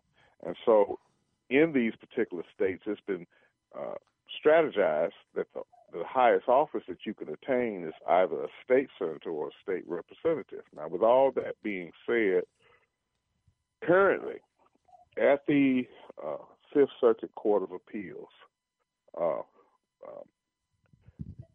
I'm involved in a lawsuit where, and just like Patrick, you know, I was falsely incarcerated myself, which was an awakening for me just because of my political views and stances. I was a smart nigga. I had to be put in my place. And so they said that I had took a cell phone, let somebody use it, charged me with embezzlement, gave me 10 years for it, a $49 cell phone, gave me 10 years for it. I did too and stayed 8 years on paper. But this is to introduce why this lawsuit, which is in the Fifth U.S. Circuit Court of Appeals, even right now as we speak. If it fails there, then it goes to the Supreme Court. This is on behalf of those who have served time, getting them the right to vote so that it will not be involved in double jeopardy based on the 1890 Mississippi Constitution being totally racist and reflection of pig laws, so on and so forth. And I'm elaborating this way because right now in Mississippi, you know, they put Samson's eyes out, so to speak, and cut all his hair off. But while they're not looking, there's another population that has risen, another voter age population. Matter of fact, there's been at least 3 generations of voter age populations that have risen, that have been under the radar in Mississippi, that are not involved in the process, that 18 to 35 years of age. So Samson's hair has grown back, so to speak. And in Black Liberation Movement, in us skewing the numbers, we have the right amount to get another congressman or another U.S. senator. Now, with Mike Espy, he just ran for the U.S. Senate, and on the first and second times that he's ran for the U.S. Senate twice. Mike Espy, a black man, former Secretary of Agriculture, he always comes out with 48% of the vote. But that's because the effort has not been made to encompass this 18 to 35, even 40-year-old age group, and to make them an intelligent electorate on the issues. And then that's the second thing. When you have an unintelligent electorate, you have dumb officials as well. We elect people just because they my cousin or their name is Pookie, or because you gave me a moon pie and a watermelon and I went and voted for them. So Black Liberation Movement, we're eliminating these things on the political spectrum. And right now we're in serious critical thinking and discussion, really. And I know Pat will agree with me that whether we should resurrect the Mississippi Freedom Democratic Party, put efforts toward independent candidacies. Go ahead. I'm sorry. But this is what I'm saying, because Republicans and Democrats have both practiced benign neglect for quite some time to the issues of the black community, and particularly in Mississippi. And I heard Patrick made reference that Mississippi has more black elected officials, in which he is absolutely right. We have more black elected officials in Mississippi than anywhere in the U.S. of A. But with that being said, they just got a black face, but they do not have an African American or African agenda, and it's not working for the collective. So we have a lot of work to do in that area of that department. But what has become even worse for Mississippians is we're of the mindset that just because you're black that you have to be a Democrat or vote Democrat, and the Democratic Party, through benign neglect, really has not done anything for us. We cannot. Well, first of all, starting with why in the hell do you have to renew my voting rights every 25 years? Or how come you can't get a John Lewis bill passed? How come you can't get a hate crime bill passed for African Americans? Why do you have to filibuster 270 anti-lynching bills before you can get one passed just for political expediency? And that was the Emmett Till bill just the other month, and you're doing that because you don't want to lose black people's votes as you go into the midterm elections. And so, we're sick and tired of being used both by liberals and by moderates. At least conservatives, we know just outright what they are as they compete with one another. But one of the worst types of suffering that we have experienced politically in Mississippi is from white liberals and blacks carrying out white liberals' agenda, posing as friends, like they have friendship, when really their agenda is worse than the racist racists. Mm-hmm. Wow. Mm-hmm. Can I say something on that? Yes, sir. Thank you, Bob Kamal, and thank you, brothers, Elliott and Brother Richard. And I hope seriously that we continue these dialogues and y'all have us back and stay monitoring what it is that we're doing down here in Mississippi, because we think if it can be done in Mississippi, and we intend on doing it, it can be done anywhere in this whole Western Hemisphere. But I will say this, Brother Elliott, because I heard your question. It was an absolutely great question, and the question precipitates great conversation. And what I will say is, and Bob Kamal know me, that's why I'm glad he's on here, because he's going to give it to you like that. I'm going to give it to you like this. It don't matter. All of this means nothing. All the political black alignment in Mississippi that, we, the black state of the United States, that don't mean nothing. All this means nothing. And even the right to vote is nullified. Don't even really amount to shit. We electing black capitulated weak ass niggas. And see, that's the thing right there. If our leadership is weak, it don't matter if you got the right to vote. Look what you putting in there. You putting in there chocolate covered white people that's maintaining the status quo of black people condition. We can't afford that. We on the throes of a plantation economy here in Mississippi. We in the throes of a plantation economy. If people don't understand what a plantation economy is, Mississippi best reflect that. Second to that is Louisiana. That means that elite class of white people got all the goddamn money. Okay? They got all the power. And then you ain't just got a poor class of black people, you got a poor class of white people too. The difference is that the white people are politicized stronger than you are.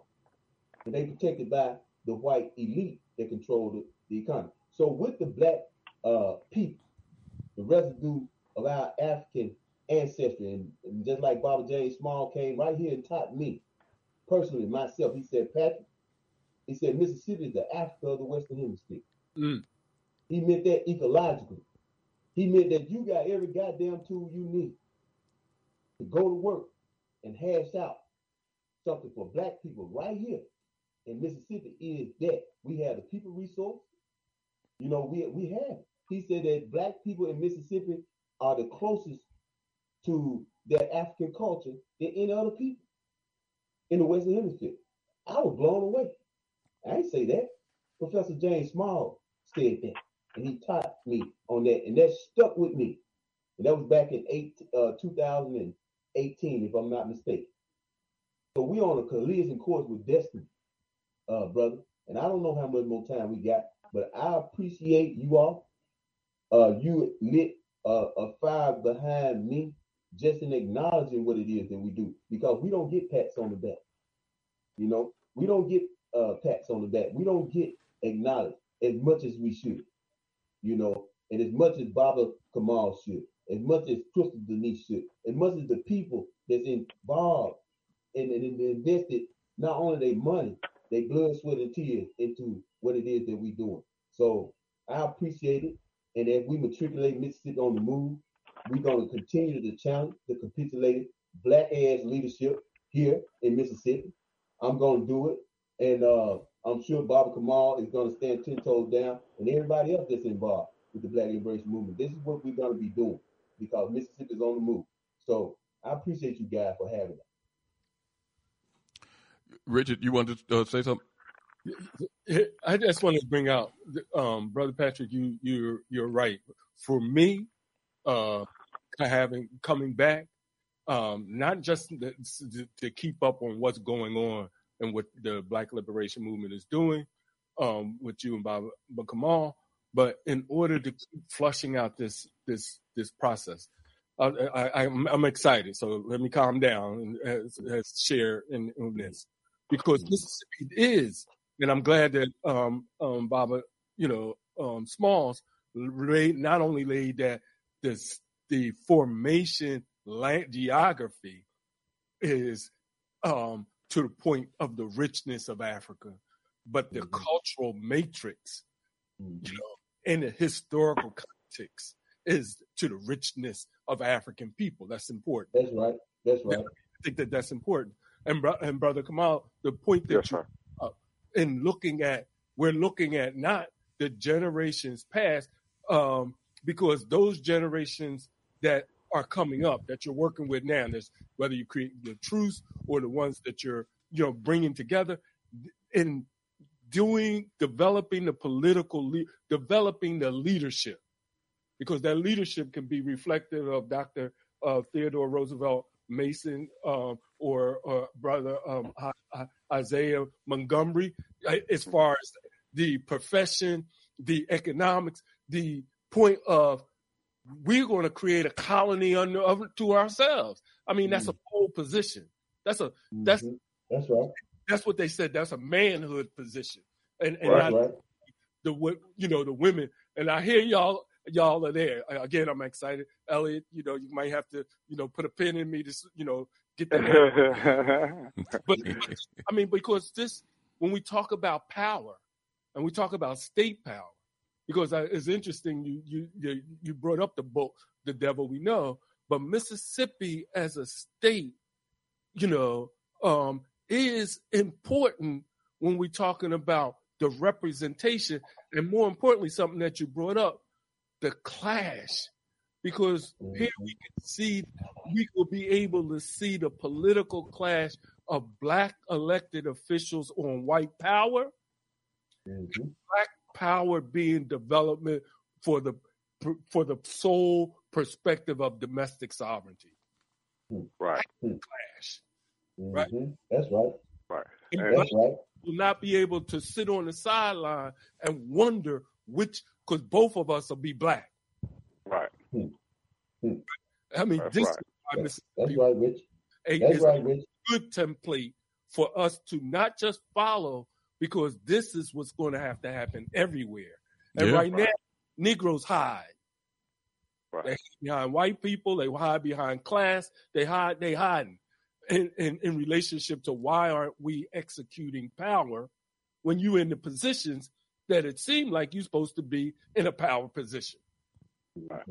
So I just wanted to bring out that what I had surmised in the exchange so far of why we have to continue to be engaged with the work that you're doing, because I also seen the video with the sisters that was doing the educational thing with the children. I think that was the book readings every Saturday, or on a regular basis. I thought that was a powerful infrastructure. We were talking about developing of leadership. So I just wanted to say that is important from a power perspective.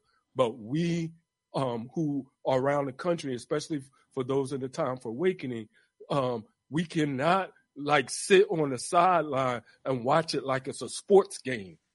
We have to be engaged in supporting the side that is going to be the winning side that represent our interests. And if we do that, we're leaving them to be on their own in this contest amongst black folks in a state that, Brother Kamal, you said, ain't, with this pig law and all these other laws that Mississippi got going on, white power. They got it. It ain't no new thing. I mean, Du Bois wrote about it in Black Reconstruction, and it's on and on and on. I just wanted to say that. I apologize for taking too long. Very powerful. Very powerful. Quite all right. Before we wind things down this evening, brothers, I understand, both of you brothers, with the Black Liberation Movement in Mississippi, that you're involved in farming also. Okay. I was reading this article in MississippiToday.org, and it talked about it. The focus was on white farmers in the Delta, but it was talking about white farmers all throughout the state of Mississippi and how they've been bringing in their brothers from South Africa and pushing out black farm workers that had been down there working for almost since we were on the plantation. Right. And paying them a lot more money than the some of our brothers and sisters that had been working those jobs. I don't know whether I know that you men were aware of it, but just in case, I just want to read some of this for the listening audience and get your feedback on it, before we wind some things down. I'm going to read portions of this published report for the listening audience, Time for an Awakening. This is out of MississippiToday.org. It says exploited, the header says exploited white Delta farm owners are underpaying and pushing out black workers. And the story kind of focuses in on these two brothers, the Strong brothers, Richard and his brother, Gregory. Their comments, farming is actually in our DNA, says Richard Strong, now 51. I could close my eyes and drive a tractor. But both brothers haven't been on a tractor in the fields in over 2 years. They say that unknowingly trained themselves out of jobs when Pitt's Farms hired South Africans through a visa program. But the Strongs and other black workers say that the pay gap existed from the first day the South Africans started at the Pitt's farm, and for several years before. Records show that Pitt started seeking foreign workers as early as 2014. Locals got an occasional pay bump on the weekends, but mostly took home the federal minimum wage as farms started giving them fewer shifts, according to the year's pay stubs obtained by Mississippi Today. The Strongs and other workers who work for Pitt's, other black workers who work for Pitt's for more than 100 years combined, say they were pushed out of their jobs completely. Pitt's Farms is not the only Delta farm that has misused the program. A Mississippi Today investigation found at least 5 other farms in the Delta paid their local workers less money than white workers who came on foreign farm work permits called H-2A visas over the past 2 years. But all those farm workers worked for an agency that specialized in recruiting South Africans, who are usually young, white, and speak English. The H-2A program is supposed to fill gaps for farmers when they cannot find enough local work for positions. The program mandates a premium hourly wage produced by a formula. This year in Mississippi, that wage rose to $12.45 an hour. Labor regulations mandate farm hiring H-2A workers must offer jobs to prior local workers at the adjusted rate and cannot pay current workers below it. Yet black workers from different farms all throughout the Delta express that they don't get paid nearly that much. Africans, a recent Department of Labor investigation found catfish farmers and others paying local workers less money than those that they brought in white workers on the foreign visa program, according to records obtained from Mississippi Today. There's been a wholesale failure to adequately recruit black farm workers, particularly in the Mississippi Delta, says Ty Pinkins, one of the Mississippi Centers for Justice attorneys. Nationwide use of the H-2A program is exploding. It is more than doubled in size over the past decade, breaking a record last year when the U.S. issued nearly 258,000 of temporary work visas, mostly to young white farm workers. Roughly 34,000 farms in Mississippi have applied for this program, and among that fraction, a Mississippi Today analyst found that 81% of the cases ended up they're breaking labor regulations, about 10% higher than the national rate. When COVID-19, now check this out, when COVID-19 Omicron variant closed the U.S. borders to South Africans, Mississippi farm owners panicked. They had become so reliant on South African workers that the ability to harvest crops was dependent upon their arrival. In response, the Mississippi Farm Bureau Federation President Mike McCormick wrote a letter to the state's members of Congress telling them that white farm workers should be exempt from any potential travel bans. The State Department made provisions with them within days so that farm workers could travel without issue. Now, you got a state government and a federal government that's participating in open discrimination against black people. No doubt. And using them almost in a slavery type of thing, bringing white folks over here and giving them a lot more money. See, this is what, brothers, listen, I keep beating this drum on this program. It's a failure of these black elected officials nationwide, not just in Mississippi. This is a problem for us. And if we don't deal with this, we're going to have a double barrel. We already got this white supremacy that we know is our enemy. But a lot of these black elected officials have become an open enemy to black people. In these cities, this gentrification is off the hook. And when you look, you got black elected officials, black aldermen, black council people that's helping these whites come in and push blacks out of their neighborhoods. This stuff is a problem. We got to deal with it. Without a doubt. Can I respond, Baba Kamal, briefly? Oh yeah. I'm waiting on you, Pat. No doubt. Hey, listen, man. Elliot, you right on point, bro. You right on point. And what we're speaking to is nothing more than the marginalization and the destruction of the black farm. Now, see, it was me who stepped away from my place of being, about 5 years ago. This will be our 6th year in agriculture initiative with the Black Liberation Movement, where we actually decided that we would start to cultivate our own crops. Now, you have two types of farming that's taking place. You got a commodity farming and you got a produce farming. You're speaking more to the commodity farming aspect. Mm-hmm. But when I first started to really try and learn this aspect of our culture and being in Mississippi, I knew that it was black farmers out there. It was a matter of making a connection with them. What I found was that the black farmer, 3 and 4 generations removed from the work, the land that the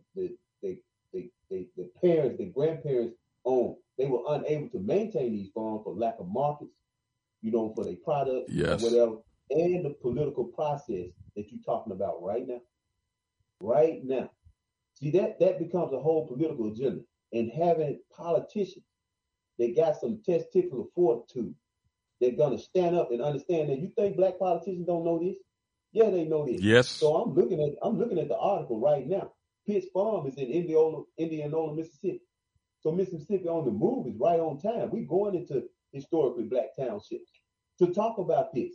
But what we find is for the most part, we not the politicians that we trying to drive out to these talks. They don't have the aptitude we don't have we cannot we find it hard to create the conversation. The hard conversation. What we sitting here having right now. These conversations it's hard to hash them out in 3 hours. In these town talks. So it got to be follow-up plebiscites that take place. You got to have planned contingency to go back into these townships to begin these strong political conversations. But you're right on point with what it is. And, when the brothers left here from Natchez and they seen the resource, when they came here and they seen what we had to offer, they began to talk in terms of how do we invest. You talking about the most fertile farmland in America is the Mississippi Delta. And that spans across Mississippi into Louisiana, and Arkansas. So that is the most fertile farmland in America. And you talking about the majority population of black people that's still there. That's natural farmers. But that political process that you're talking about had marginalized that ability of our people to be able to take care of ourselves.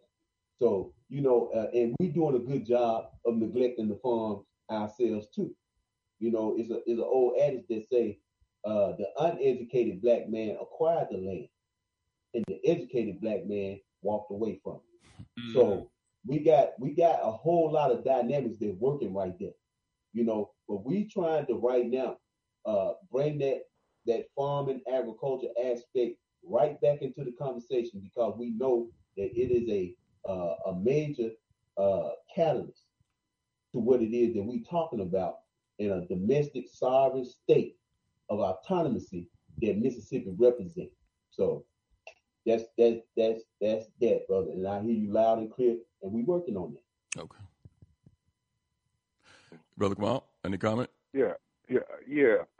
But just to piggyback on Patrick's point, see, Mississippi has a population of about 2.8 million people total, 1.2 million African people. In relation to its land mass, it has a vast amount of land. These townships that I was speaking of, like Ada, Midnight, Lula, Why Not, you have hereditary land that a lot of our people live on that is uncultivated. And the reason why it's uncultivated is because we have a certain menticide about farming that we relegated towards slavery. Mm-hmm. But also with those who are involved in farming, Association of Black Farmers and whatnot, they have not been able to adequately get the resources to maintain their farms because they've been openly discriminated against. Mm-hmm. So as we go through these places and as we go and talk to people, one of our encouragements is to do something for yourself. Go back into recultivate your land, to understand the value of agricultural initiatives and in building domestic sovereignty, black townships, and the ideology of sociological, biological, economical, educational interests of your community, that the land is important. Destroying that menticide that has been developed where a person would rather leave their land and go to the city and get a job and leave their field uncultivated, thinking that that's a better and easier way of life. So it's a menticide that has to be destroyed. Mm-hmm. Wow. Brothers, listen, I enjoyed this conversation tonight.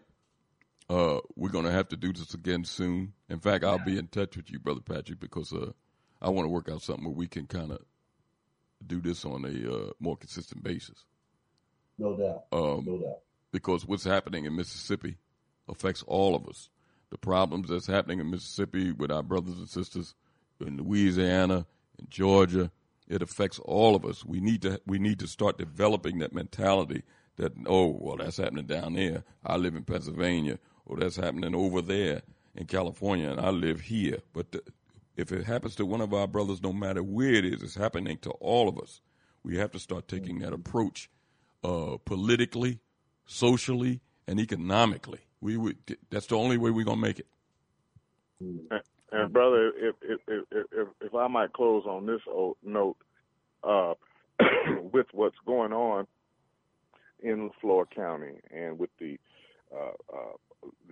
warrant for Carolyn Bryant, for those listeners who are listening all across the country tonight, and even those who are listening overseas, on Thursday, if you don't see it on your news in terms of the request for the warrant to be executed, or and the reason why, if why not the warrant can't be executed, why a due process has to be violated because of white privilege. If they don't see it on their news, you need to call your local affiliate and ask them why. How come that response is not on your news? Because the narrative is being controlled, and a lot of times what goes on with us right here in Mississippi is not being even shown on a national scale. Some of the shootings, some of the murders, some of the injustices, because it's not economically expedient to show it on major networks. But it goes on all the time here. So, I'm asking your listeners for them to start questioning why. How come Mississippi is not more in view in terms of what's going on in it, racially, politically, and in the way of freedom, justice, and equality for black people that live within the state? That's one of the reasons why I just mentioned that I'm going to be in touch with Brother Patrick after this program is over, because that is supposed to be the role of black media. Yeah. Not all this, you turn on. I can drive into any city. I can leave Philadelphia and drive across country and turn on the radio in the morning, and I'll hear Steve Harvey, whatever, laughing and giggling almost 6 days a week. Right. Ricky Smiley. And I'll be hard pressed to hear some constructive conversation. I mean, you won't hear constructive conversation on those shows, but I'm just saying those white conglomerates that bought up all of these stations make sure that they put all type of senseless stuff. Listen, ain't nothing wrong with a joke here and there, but it ain't nothing that funny. And our situation is not funny where you laughing and joking, giggling 7 days a week. That's right.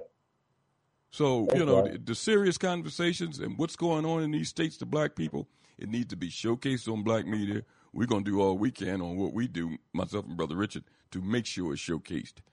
So, I'll be in touch with both of you, brothers. And before we leave tonight, just let the folks know if they want to reach you, how they can support the organizations, whatever they can do in that behalf. The floor is yours. Okay. Pat, you can go first. Well, I'm just going to be brief.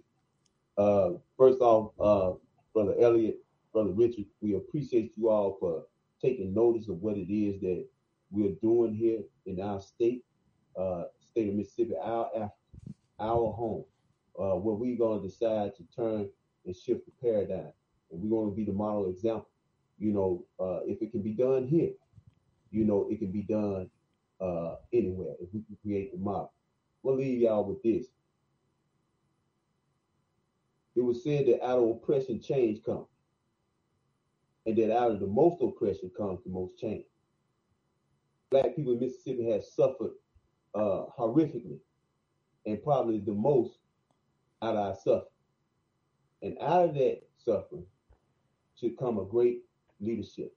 So that's what we're working on here in Mississippi. We believe that we have something seriously going here. I'm not outside of the idea of understanding that we have to make sure that we choose a land of our own. What people build a nation without land? What people build a nation without land? So we got to determine where that is likely to be. We think we found a place. And I'm going to leave with this. I told the brothers that came down, they were under the influence of the great Khalid Muhammad. And I heard Khalid Muhammad say one particular time, he said, Africa is not our home. He said, Africa is our throne. He said, the whole world is our home. And when those brothers left Mississippi, it came to my spirit to make them understand, because they said they saw something in Mississippi. So it came to my spirit, and I told them, I said, Mississippi may not be your place, but it can be your base. So invest in Mississippi. Support us in what it is that we're doing, because if we can do it here, it can be done anywhere. So I thank you, brothers, for having us on. Brother Elliott, Brother Richard, I'll be looking forward to y'all call, and let's work in conjunction with each other and make this happen. And brothers, I want to thank you as well for allowing me to give my little 2 cents. And for those that wish to get a copy of my book, Pragmatic Nationalism, you can call me at 1-662-245-0955. That number again, 1-662-245-0955.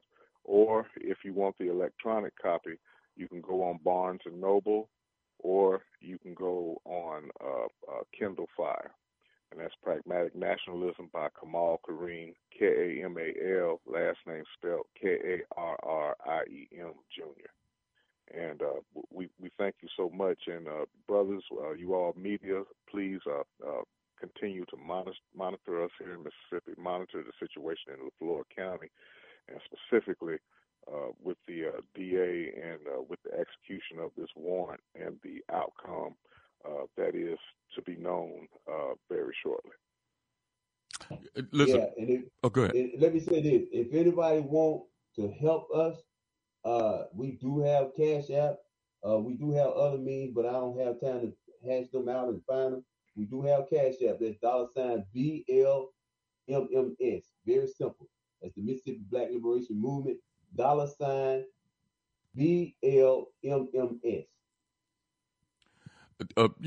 Brothers, before you leave, Dr. King said in one of his speeches, what did he say, Richard? Simple things that we all can do, or something. I forgot what it's. In fact, I might play it before we leave out here this evening. But one thing he did say: injustice anywhere is capable of being injustice everywhere. Yes. He did say that for sure.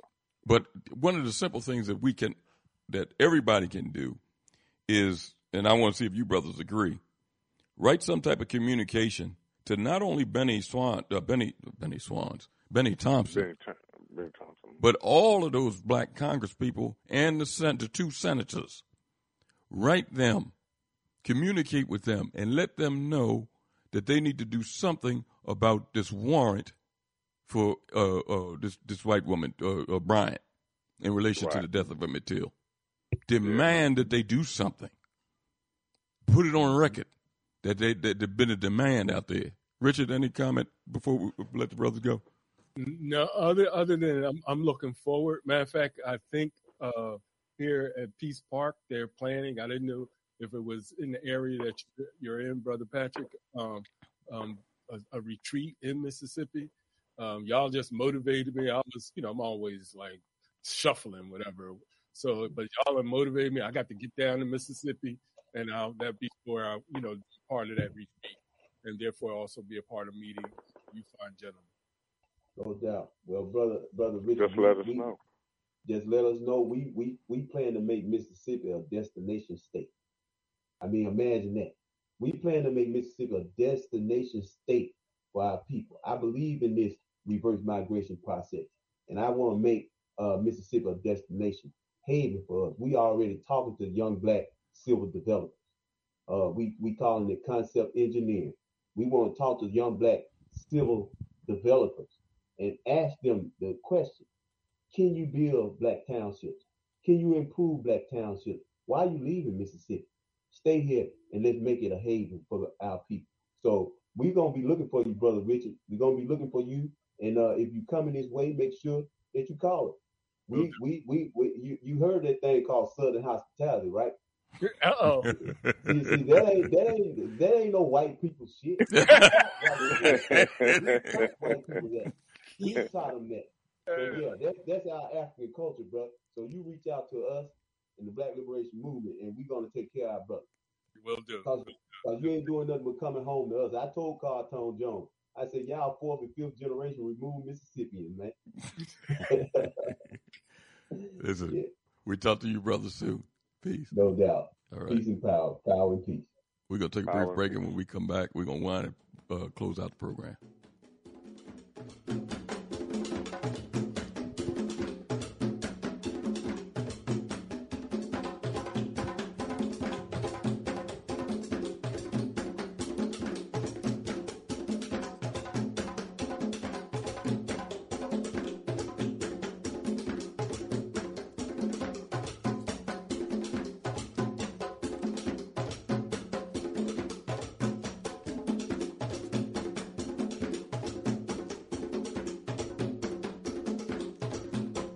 You are listening to Time for an Awakening. Time for an Awakening with host Brother Elliott and Brother Richard on Time for an Awakening Media, part of the Black Talk Radio Network.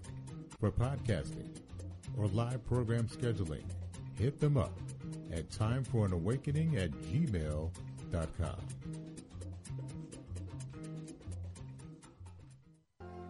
All Insurance Incorporated, an African-American owned and operated insurance agency and business for over 20 years, located at 231 Southeastern Road in Glenside, PA, with other offices in Germantown and West Philadelphia. Call now for commercial insurance quotes, homeowners insurance quotes, automobile insurance quotes, notary and tax services, representing over 15 major A-rated insurance companies, offering a discount on all notary services when you call in for a free quote. Call this number, 215-885-2444.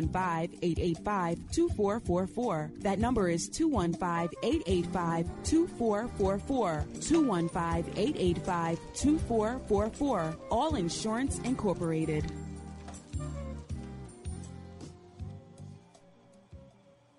I transformed a $24,000 a year odd job handyman service into a 7-figure high-end custom home builder and commercial contractor licensed and operating in 3 states. This is just one of the tangible transformations I've created for entrepreneurs in various industries around the country. If this isn't what you think of when you think of accounting and business consulting, then get ready to take down this invaluable information. Are you an entrepreneur suffering with a stagnating company? Have headache customers, staff, or vendors? Are you rebounding from a loss and need help achieving your unrealized potential? Or are you a startup who wants to get it right the first time and avoid the costly mistakes? Hi, my name is Nataki Kanban. If you're ready to go beyond advising and coaching and get results, then call 301-244-9072. Let New Business Solutions recommend and implement the best comprehensive sales, administrative, human resources, accounting, and operations to help you grow into your vision for yourself and your company. Again, from anywhere nationally, call 301-244-9072 or pull us up on your device right now and book your free consultation at www.newbusinesssolutions.com. And just mention you heard this special announcement on Time for an Awakening. RG Electrical Inspections provides electrical inspections for realtors, licensed electricians, and homeowners. Licensed and insured underwriter, serving Philadelphia and surrounding area. Call today, 484-268-9837.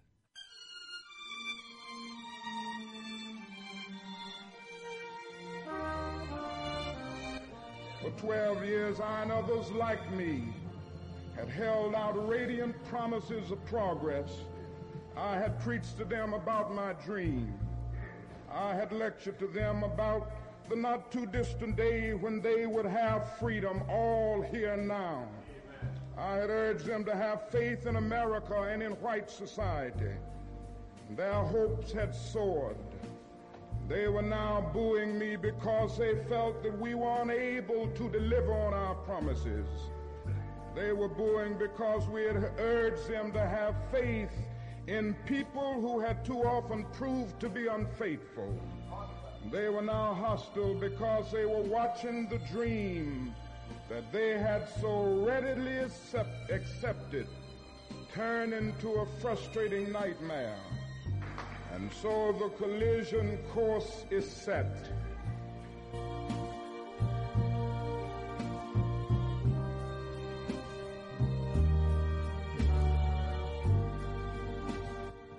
the desegregation decisions and other type of legislation and Supreme Court decisions depends upon changing the white man's mind.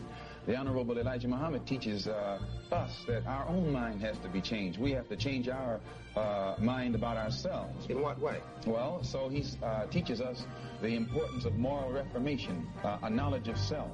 And for instance, the average so-called Negro, he doesn't think that he can go into business and provide jobs for himself. And because of this, he thinks that he can only get a job from the white man, or he can only get clothes from the white man, or he can only get food from the white man. And we who follow the Honorable Elijah Muhammad are taught that the same thing that the white man has done for himself and his kind, if our people could if we could be cured of our slave mentality that was indoctrinated into us during slavery, we would realize that just as the white man can do these things for himself and his kind, we can get together in unity and harmony and do the same thing for ourselves and our kind.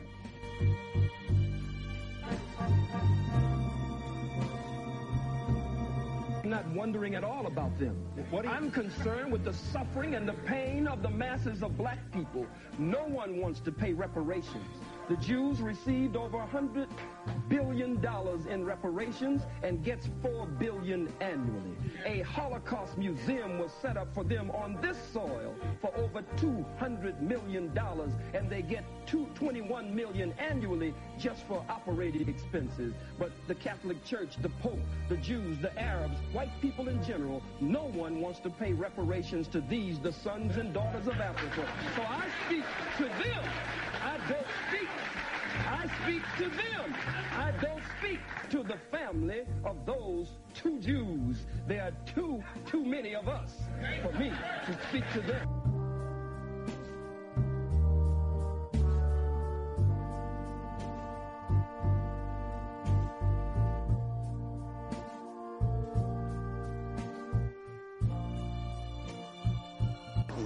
And one of the reasons why I'm always happy to come to this organization, because you're the only black organization, again, that understands to put race first. Race first. Race first. And I've had some white folks to tell me that I was a flaming militant, a radical, or whatever all of these names were that they called me. And I said that I am very pleased that you called me a nationalist, because you could have said that I was a member of the NAACP of the Urban League. So I said, I'm very pleased of the names that you have given. But I said that because we put race first, something is wrong with us. But everybody else puts their own first because God blessed the child who has his own. And so I think that race first is very important. And though we meet in a different venue, we're not at the Slave Theater, we're not at the church, we're now at the Masonic Temple, it really does not matter where we are physically. It matters where we are in our minds. And wherever we meet, as long as we know that we're Africans and as long as we know that we're black people living here in America, we know exactly who we are. You notice you can put an Uncle Tom in any venue in the White House. You can even put him in his. He's going to still be a Tom. You can put him anywhere you want. Well, it's the same thing with us who are strong people. Wherever we are, we're going to be the people that we need to be.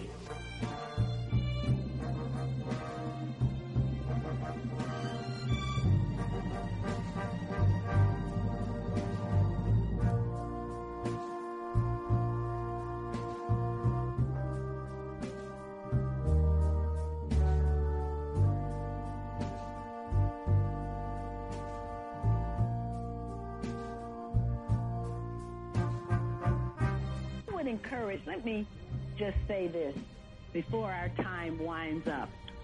And that is, I want the people in the audience to go back and look at the video clip from Roots. It's entitled something like Breaking Kunta Kinte. That scene opens with Lorne Green sitting in, who's the plantation master, sitting in his office, and then Fiddler comes in and says, we don't want to be too hard on the runaway. Kunta Kinte has just run away and been caught. And so the time comes for him to get his lashing. And if you look at this scene, it's about 9 minutes, and study the scene. Study the role of everybody or bodies that are in this particular clip. And you will find that there is an equivalent role in the political life of our country today, whether it's on the national level or on the local level. There's the black man who actually does the whipping of Kunta Kinte. There's the white man who does the whipping. There's the black man who intervenes with the boss man and tries to save the life of Kunta Kinte. There's Kunta himself, who eventually is forced to admit that his name is Toby. And there's dozens of bystanders, black, who are watching. This is a very powerful scene. And it's an analogy of exactly what is happening in our community today. Let's give those characters names in our community and call them what they are, and then take care of business about that.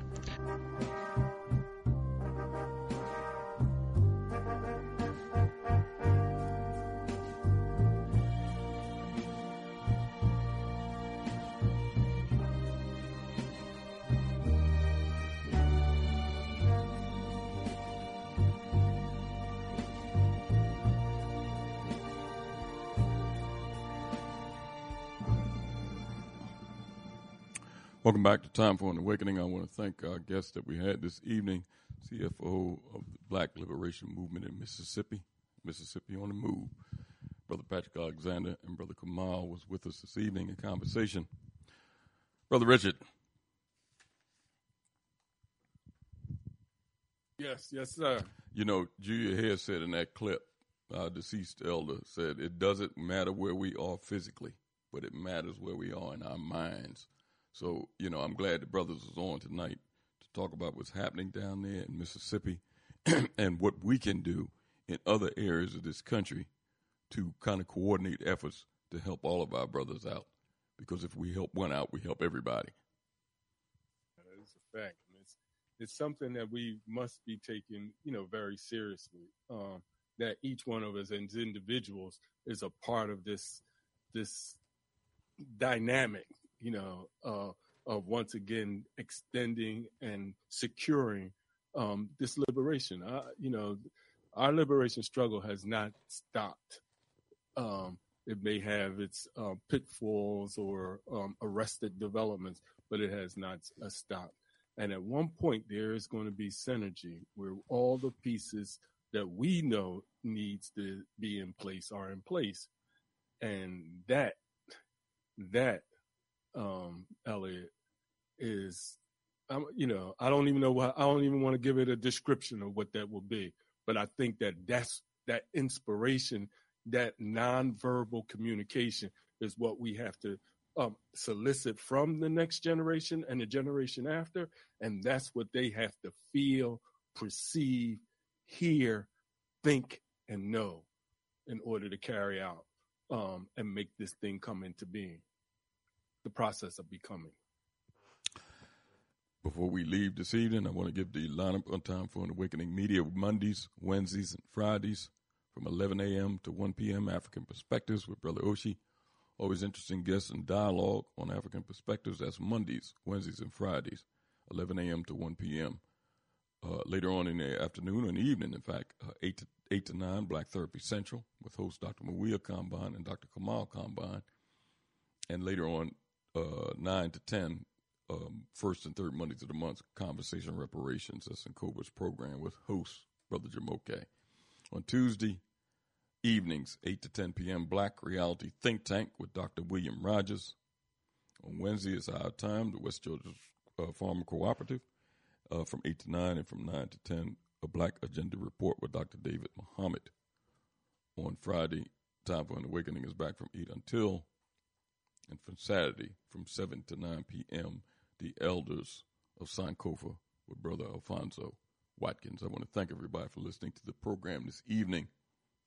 Lively discussion as always, and we'll be back on Friday, Lord willing, to continue on this path towards an awakening.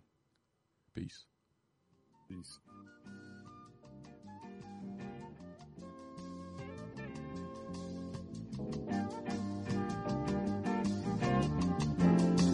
If you're driving through the country on a lazy afternoon,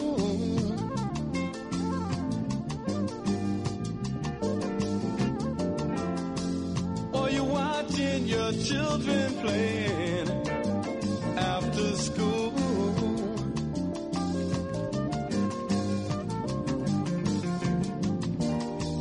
they seem to be so unaware of, I know, the things that they'll soon have to take care of.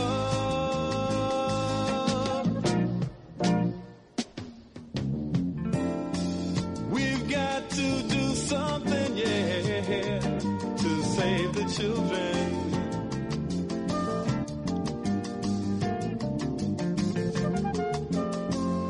Soon it will be their turns to try and save the world.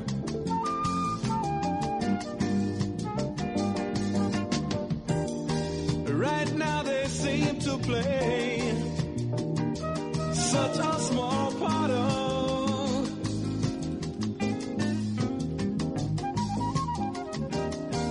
the things that they'll soon be right at the heart of.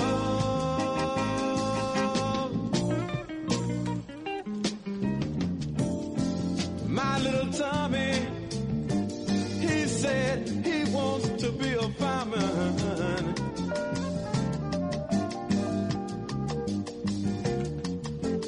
And little Mary, she said she got to teach school.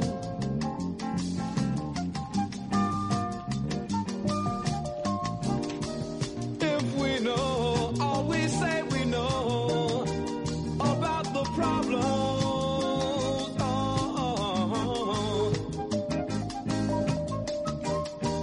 why can't we do something to try and solve them?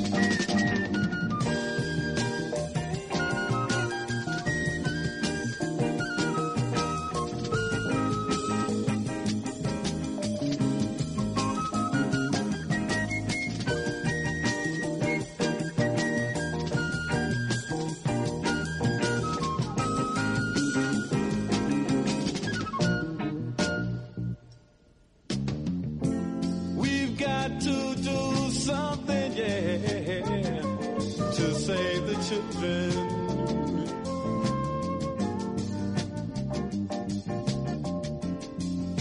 Soon it will be their turns to try and save the world.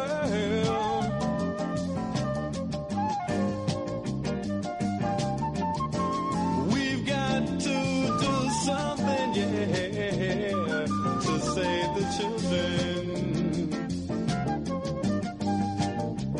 To save the children. To save the children.